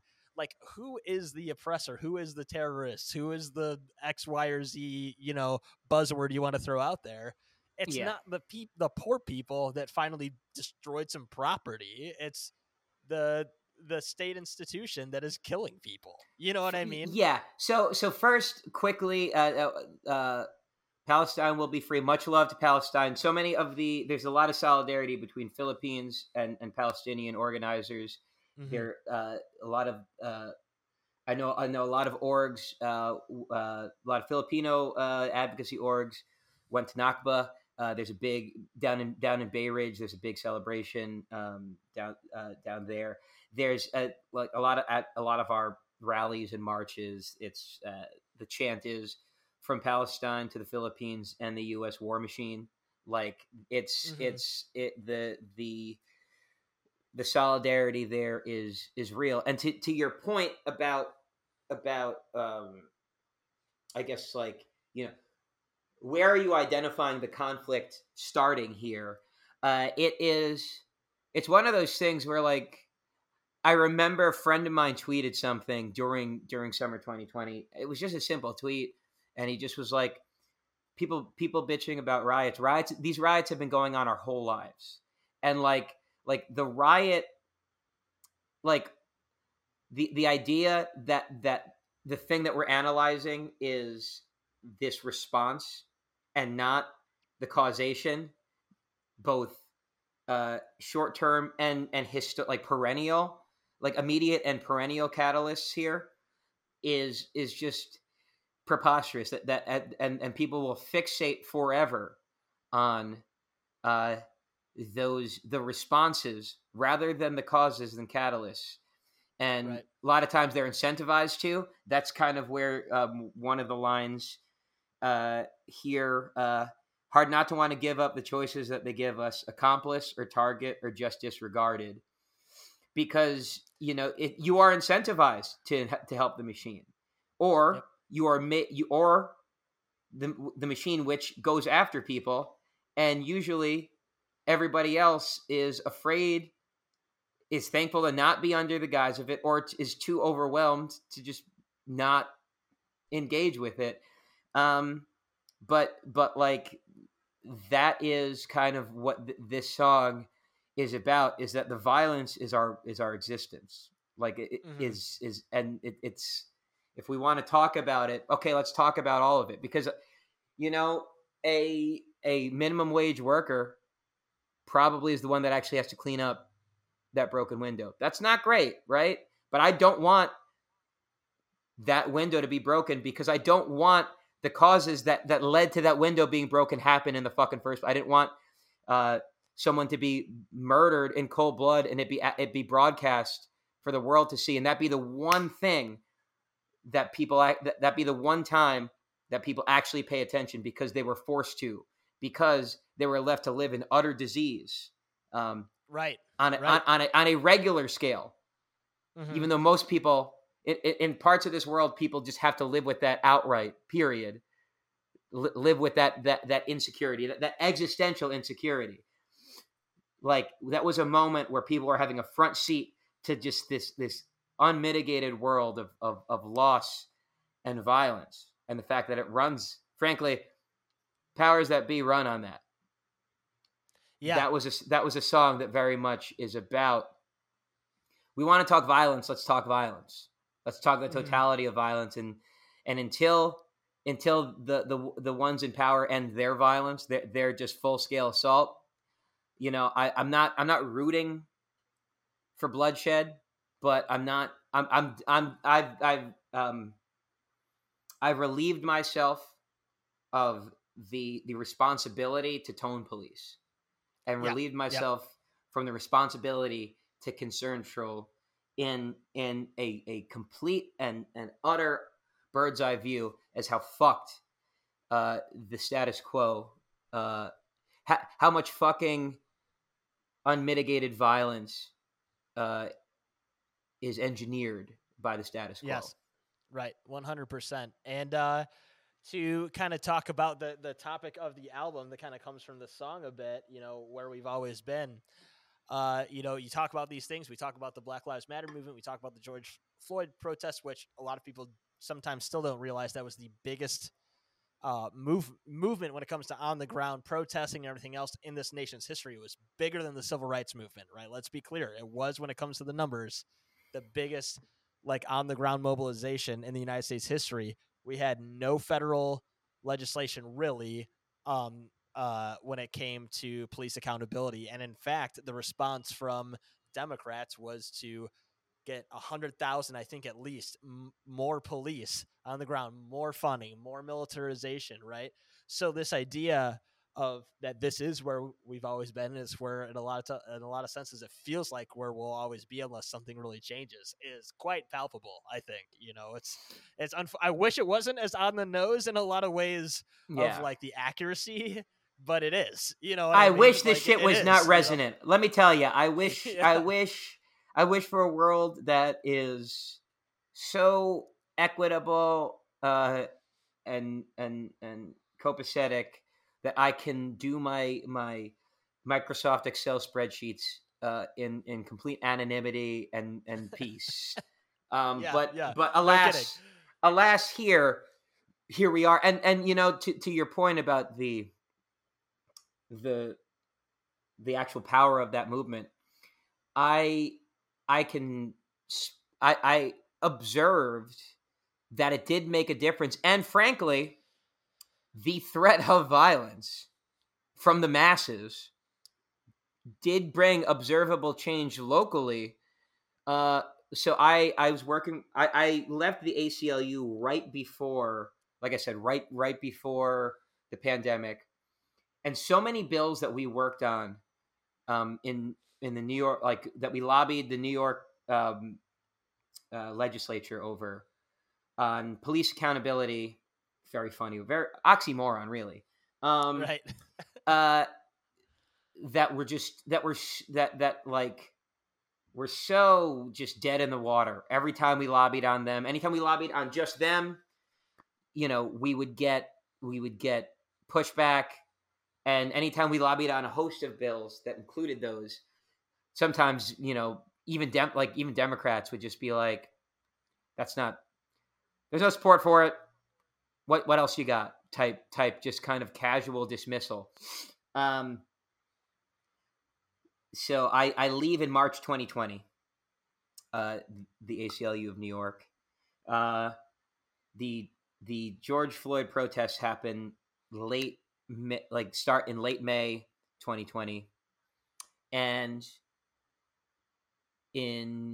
I want to say the state legislature ends in June, end of June, and within a month, all of the bills that we lobbied on. I believe all of them involving public misconduct records, public independent independent prosecution when there's a death by police. Uh, uh, all sorts of like accountability bills that were dead in the water passed like that. And that to me was just Great. like, oh wow. For years I was lobbying on those. And in a month, because you were unnerved by the amount of how real this shit was going to get for you as a politician, and you had the space to pass it, they had to, like, that to me was like a damn, okay, no, you don't end there though. The lesson is Right. you keep that energy. And yeah, like, so like it was, and it's a bummer though, because it feels so far away now, with how much the Right. temperature has changed, which is just the result of you go back to work, which your health insurance relies on. Mm-hmm. You are that takes over your existential concern, pretty much, like for most Right. people. So Mm-hmm. it's frustrating because I try to hold people accountable for being inactive. That's what that song Thanks for Listening is about. But at the same Mm-hmm. time, I'm burnt out too. Everyone's Right. burnt the fuck out by the very nature of what this fucking thing is. So, but like, change is possible, but it's not possible through just making a good speech and saying the right thing in some sort of movie Atticus Finch moment. You know, Right. it's and also Atticus Finch loses his trial. No. Right. Yeah, I believe so. It's been a while, So but I'm pretty sure. Yeah. you know, like you know, a lot of these examples that we hold as you know, tribute. The to me, I'm heartened more by the fact that the one time that politicians were made to feel as uneasy as we do, they actually passed shit, at least on Right. local levels. And I mean, I'm not federal. This country is designed for things not to pass federally, because Right. they Right. established a status quo that worked, and then you're kind of just doing a tug of war on the margins for the most part, Right. Right. because Yep. not the New York bills weren't even 100%. that. You know, you still have horrific, you know, racial policing and Mm-hmm. instances of police brutality here, but it's just like there's mechanisms now, which is like, and there's some independence of there is some independence of prosecution, which is a good thing, but it doesn't change the fact that, like, there's still so much that needs to be changed, that the fact that people took their foot off the gas is unnerving. But this song is kind of a testament to, like, look, it's a violent status quo, so I'm not going to hear shit. I'm not going to Yep. hear shit about the CVS losing some revenue. Yeah. Poor When people are CVS. fucking starving, when the Yeah. person Yeah. that stole that is a starving homeless person. I don't know what to Right. tell you. Yeah, I think there's a bit of a disparity of outrage there, to say the least. Thanks for going over that again. Fantastic song. Was that the one you wanted to go over? Was there a third one you wanted? If we to... have time for third, I just want to make sure. sure I also get a little plugs in. But the third song that I want to touch on, I'll try to be concise with it as possible. Yeah, yeah. And I appreciate, but it's the first song, so it's kind of the trio. Oh, yeah. This is the trio, and the sequencing was kind of deliberately. We wanted the first three songs to really kind of kick you in the face, as far as Yeah, yeah. we wanted them to be bops, but we also wanted them, like, commentary, to really lean the fuck in. Uh-huh. And the 516 is the area code for Nassau County, the county I grew up in. And that song is a song that's about modern and historical segregation, kind of the way segregation just kind of morphs rather than it goes away. Right. Um, and that's a song that was kind of born out of literally driving, because the first line is driving through Garden City and Hempstead. Hempstead, Garden City, very, very, very rich, affluent, white town, borders. Hempstead, very black and brown town community, very, very completely deprived of resources or attention, and these towns border each other. Right.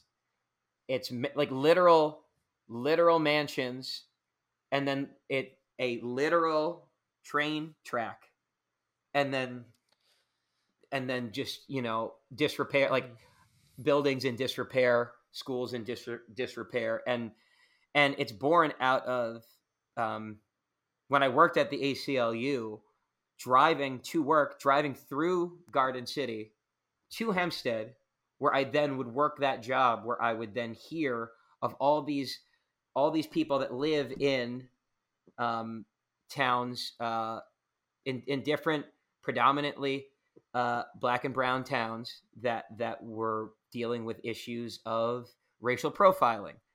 I'd read the newspaper every day to see different ongoings and anything going on that we should be made aware of, and like reading deeply into, like, sometimes it's this town is installing new lights, and it turns out, that's a smart city design, which will also install cameras, which will also install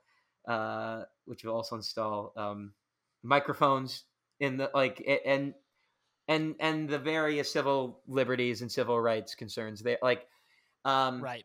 but like literally driving through and seeing just neighboring disparity, and understanding that the only thing that allows that is the status, is the both political and cultural, and the interconnection of those status quo.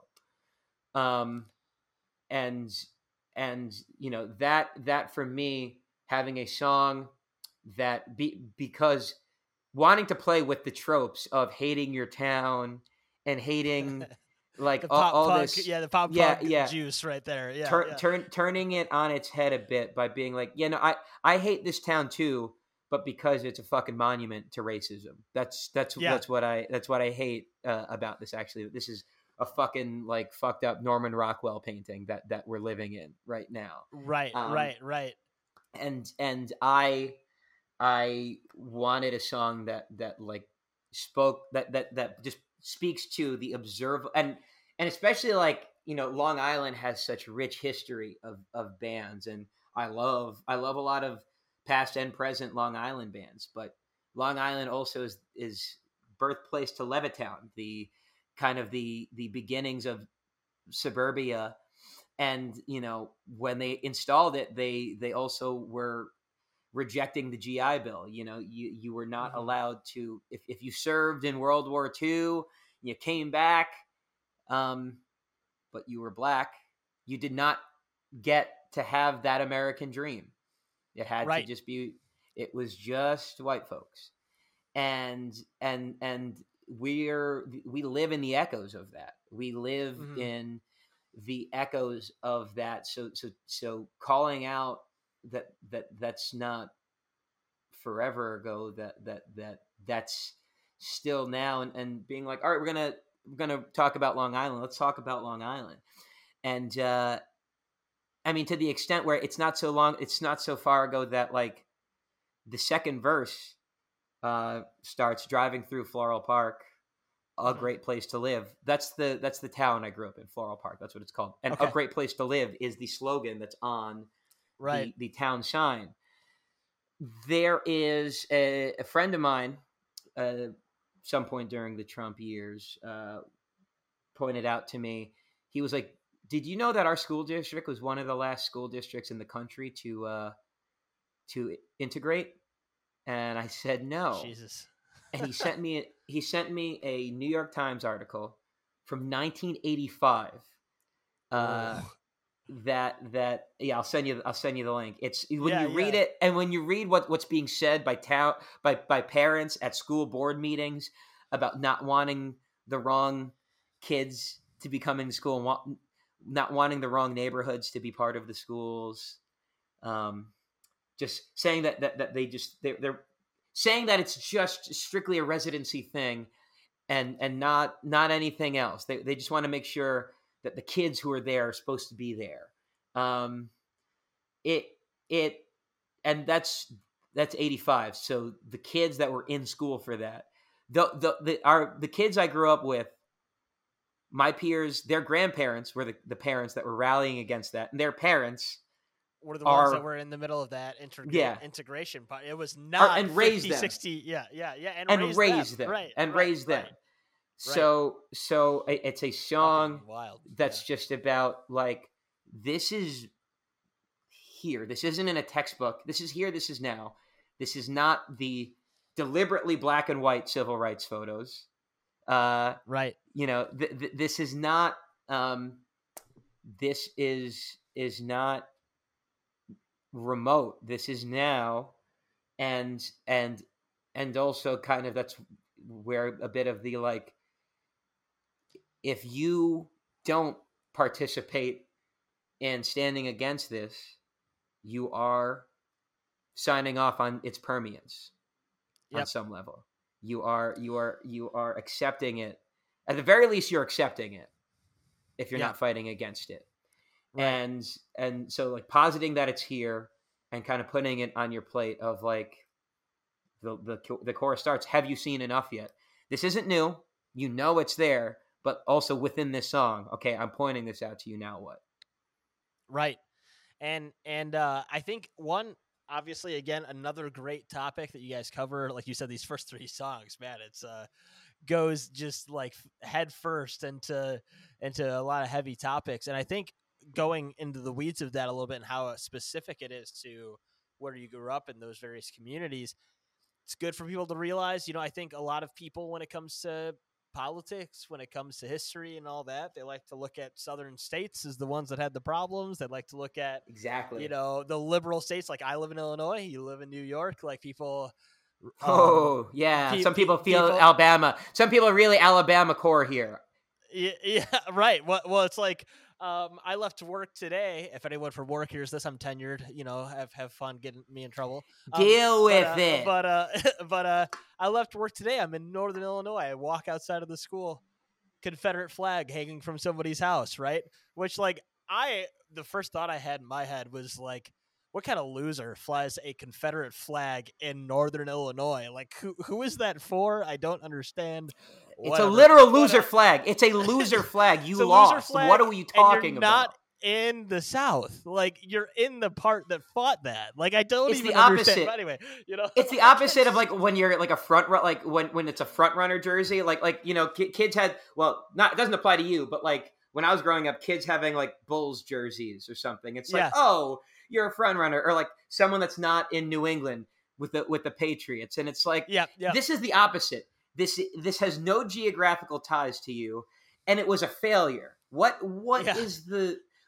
the appeal other than First of all, you're a racist? doesn't apply to the Bulls. I've got a Bulls flag up there. Okay, it doesn't apply to the Bulls because they had 6 rings, right? But I do understand your point. No, but, yeah, because the loser. No, because it's not even a winner. My point is, it's not even a winner. It's you're repping a loser that you're not even geographically right. What I just had to sneak in that the Bulls are the best basketball team of all time. But I watched Last Dance. I watched Last Dance for the first time. Absolute banger. Amazing. I actually need to rewatch that because it's so good. I would watch it again. Beautiful. I just Not watched to derail the conversation Unreal. there. I didn't mean to derail it there, but I just had to make sure the most important point was made that the Chicago Bulls are the best basketball team of all time. That's what this podcast is about. Yeah, whole podcast is about Michael Jordan, Scottie Pippen, and how they're the greatest basketball team of all time. Right. All right. Thanks again. I'm just kidding. But thanks again for going over that. I really appreciate your time. This has been fantastic. I think this will be the longest episode I've done, but I think every single moment of it has been substantive. So I appreciate it. I think this has been fantastic. I really appreciate your time. Again, anyone that has not checked it out, which a lot of my listeners are not from the New York area, so hopefully this will get a few more eyes on your record. definitely check out Where We've Always Been. There's a music video out for No Problem. The band has a whole collection of songs on here that I don't think there's a single filler track. So make sure to check out each song. Thank you. I've got 2 last questions for you. One is a Mm-hmm. fun one that Mm-hmm. I say half people like, half people hate, but it seems like a lot of people hate it. But I'm gonna put you on the spot with it, Ooh, and then that's I'll fun. have you just plug your plugs and give me the song to play at Plug. the end. But so the question I ask people at the end of every podcast is: imagine you can either say it's for career day, or you could say you're doing a new band, don't have the other members. You can add any other person into your band, living or dead. So it's a fantasy league band lineup. Okay. Interesting. DH. It's kind of like a DH / like a trade deadline pickup situation. Yeah, but there's no cap, right? No cap. There's no cap space, right? So who would you put in your band? Drummer, guitarist, bass player, keyboardist, theremin player, whatever. Just label off who you would want in like your dream fantasy league band. I think I would. I'm curious if this would be a who's going to control the rock situation, but I feel like I mentioned them before. I feel like Justin Pierre from Motion City Soundtrack joining the band would be huge because it'd be another guitar and singing. Headspace wise, like that's the Rings in the Room type move. You know what I mean? Yeah. You know what I mean? That's the veteran. He's old. I saw that I know he's had much love to him. I know he's had a rocky road health wise last couple of years. I saw friends of mine that went to see him at a Jason Fest. He was performing while he was he wasn't playing guitar. He just had a cane and he was kind of walking around. Looked very Dr. House-esque, which very cool style points. But that would be. He's done it. He's been there, stylistically he gets it. And he also has the veteran experience to lead us there, because that's like when the Heat got Shaq, kind of vibes. Yep. 100%. That's, or LeBron going to the Lakers this time. Or I guess the Cavaliers too. Or the Heat. Really, yeah. Anytime he did a betraying situation, well, not betray, but wasn't betraying in Cleveland, and I guess your mileage may vary on LA, but that's the guy I go with. So who else would fill out the rest of the band? Oh, this is a fantasy band. Okay. Yes. Okay. Jeez. Yes. Damn. Okay. Okay. So we got him. Actually, I might kick out Justin now that I know what it is. Sorry, Justin. It's just that, you're going to want to write lyrics. I'm going to want to write lyrics. I'm going to Josh Kane. I'm going to Josh Kane from Motion City Soundtrack. Okay. I'm going, and this is also just so that none of my bandmates get mad at me. Alternate universe, none of you were born, okay? Right, exactly. Okay. 100%. Let's get that out out there. Has no bearing on your bandmates and how much you love them and all that. It's just for fun. Yeah. I think I would go. I feel like. See, it's like I kind of want to say Hayley Williams just because she's an amazing vocalist, but like, then what am I gonna do? Then co-vocalist. There you go. You can be co-vocalist. Come on, that's where it starts to seem like it's like the Detroiters episode. I'm not sure if you watched Detroiters, where it's Sam and Tim and they're singing on a track and they're like, something's wrong with this track, and it's Sam's a good singer and Tim isn't. At that point, I don't want to be in the studio and I would be the Tim in that situation. So I don't know. Maybe we'll put it up. Let me help you out with this then for a sec. All right, we'll get back to whether or not Hayley Williams can be in it. But you've got your guitar player. You could have another guitar player if you want. But who's your bass player? My bass player.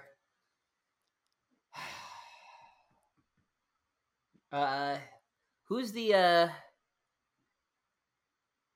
This is. Oh, you know what? Maybe Ian from Newfound Glory. He's got the belly. We got the belly. We got the vibes. We got the Hawaiian Yeah. shirts with the belly. You know, Yeah, it's that's classic. a hell of a vibe live. There you go. That's a Yeah, vibe. classic, That's classic. a strong fourth line. Like that's a strong fourth liner. You know what I mean? so far, That's a energy guy. You've got guitars from Motion City Soundtrack, bass player from Newfound Glory, hell of legendary people to pick for the genre. What about the drummer? Okay, the drummer. The drummer. I think I'm gonna go with Elijah from Proper. Okay. They're awesome, awesome dude, great player, and just like the just endless weaving, kind of like this weaving between discourse about music as music to then music as commentary to then just those commentary parts because 100%. he also works for OK Player. He's a journalist for OK Player. Yeah. So like that's awesome. So like that like would be really fun. And I guess you know what? Because I'm assuming Haley can play guitar as well. It's guitar and vocals, and she sings the hard parts. We write songs. There you go. Yeah. And she sings the hard parts, and I get to do Adam Lazare and Mike Swings when there you go. When the going gets tough, when the notes get really difficult, that's where I offload the labor. So we've got a super group involving Newfound Glory, Motion City Soundtrack, Proper, Paramore, and Career Day. I absolutely love it. It rips. And you know what? It's nice because that's, again, sometimes I do this with people and they'll pick people from all these different genres in it. And you're kind of like, it's good musicians. I don't know what the hell you'd play, but this one, you could pretty much essentially still write the music you're making and just have something in the ballpark. You know what? It's like, the way like LS Dunes, everybody in LS Dunes, that's like a band where like, all of those bands.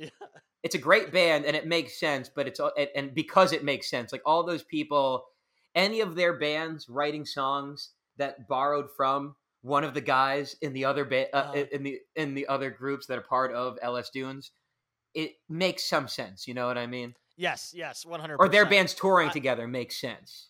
It does, and it works great. Great picks. Again, last questions here. Thanks for your time. Just list where people can find you, find the band, find anything you want to plug, and just tell me the song you want to play at the end of this. Sure. I think so. Thank you for your time. Thank you for when I saw, this is a podcast that's about punk rock and politics. Oh, okay. Literally the album that we just wrote. Okay. Yeah. Right. I was like, perfect. So you can find us, all our socials, wherever the hell exists.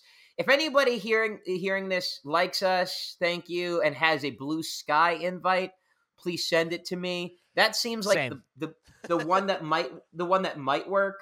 Threads just happened last night, like late last night. Like in I was one of the first people on it for some reason. I don't know why, but I was. So I don't know, but everyone's complaining about it. People are seeing people complain about it and very Lemming style joining it anyway. And then even though they found out that if they delete it, they have to delete their Instagram. Like I don't. But anyway, right now at Career Day NY. Oh, you just found that out? Me telling you? Yeah. God damn it. You're locked in, baby. Zuck.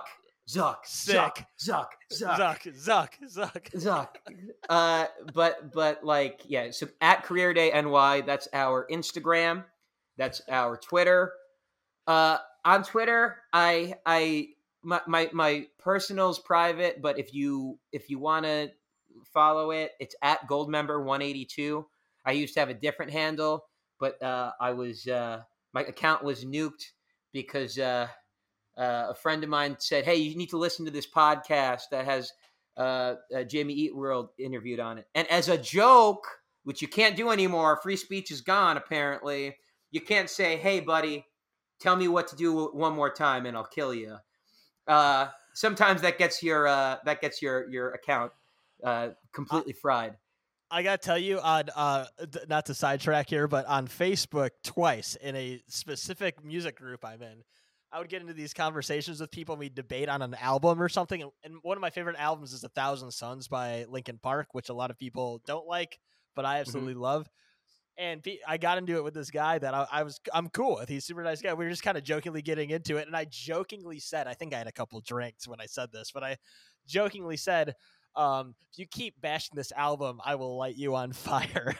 And I got kicked off Facebook so fast. It was Yeah, ridiculous. yeah. They you don't. know? They don't. January 6th took away a lot of fun, man. It really did. The day. It really did. That was the end. I mean, we were already in the tank there, but you really couldn't be loose with your language. Can't tell people I'm going to be an arson on their body anymore. I don't know what this is. It's not fair. The What woke happened? mob What attacks again. The woke Yeah. mob, for sure. But yeah, at Career Day NY is where you can find us on social media. As far as plugs, and TikTok, which I'm gonna have to start learning how to use. You and me both. Yeah, it's difficult, especially with trying to condense all of this into like in a way on TikTok that doesn't like, I'm fine with being like making light of myself or how serious sometimes things are, but I don't. Mhm. There's a line, there's like I kind of, it's kind of hard to maintain that cachet, that maintain a comfortable level of respect with how TikTok seems to just be making funny faces and making funny faces and being so like, aren't I so clever and ironic type of like winking at the Right. Bugs Bunny chewing on a carrot, aren't I a sucker type shit. So I have to figure that out because we are going on our first tour, and Hell yeah. and we will be just a mini run, but that's what day jobs allow for, out to the Midwest. Right. Chicago will be part of it. Hoping to, not sure when this drops, but we should be announcing it probably mid-July. It'll be end of August. This will be out after that, so you can plug it now. Yeah, no worries. Cool. So we are gonna be in Philly, just outside Philly, South Jersey, just outside Philly, Pittsburgh, somewhere in Ohio. That's the last holdout. And Chicago. We might have an off day, but we're probably gonna. We might fill that off day with Indiana, but we are leaning towards just having a day to explore Chicago, the wonderful city of Chicago, very wrestling oriented city. But yeah, so what venue are you at in Chicago? What's the date? It is August 29th. Okay. August 29th, definitively August 29th, Kitchen 17. Oh, nice. Hell yeah. All right. Hell yeah. That'll be awesome. If I can make it, I think I should be able to make it. I don't know what day of the week that is, but I should be able to head out there. That'll be great. It's Sweet. A Tuesday. It's a Tuesday. I'll if you can make it, it'll be the closest show. We'll be playing you for a little bit. So. Oh yeah. I try to make it to these. What's great about this podcast is how much I've gotten in connection with kind of up and coming bands, and whenever they're coming in town, I'm trying to make sure to have my schedule free to come out and see them, because it's like, otherwise, I'm kind of I'm out of the live music scene a lot, so it's good to kind of do this to get back into it with some bands that are up and coming. So I'll make sure to try to make it out. So again, make sure to check out Career Day NY, right, on all socials. Correct. Last thing, what song are we playing at the end of this for the people? So, and to be clear, there are some love songs and personal songs on there. Shout out to my fiance, shout out to my family, shout out to my friends who put up with me. But in the spirit of this pod, the next, I think, charged up political song is "Party's Over." That one also could use some more listens. Definitely a song that's just explicitly about all the bass line, like, yeah, fuck Trump is done because that guy's gone and the shit's the same. Right. Fuck yeah. Yeah. That's a great message and a great song. Absolutely love that song. I forgot to mention that one as well. We could have talked about that one, but I'm not going to have us go 2.5 hours in here. We can talk about that another time or whenever you release new music. So again, we're going to put on Parties Over at the end of this on YouTube. It'll be the link at the end of this to go to after the video. If you're listening on Spotify, it'll be on right after this. And again, Desmond, thanks so much for doing this. I really appreciate it, man.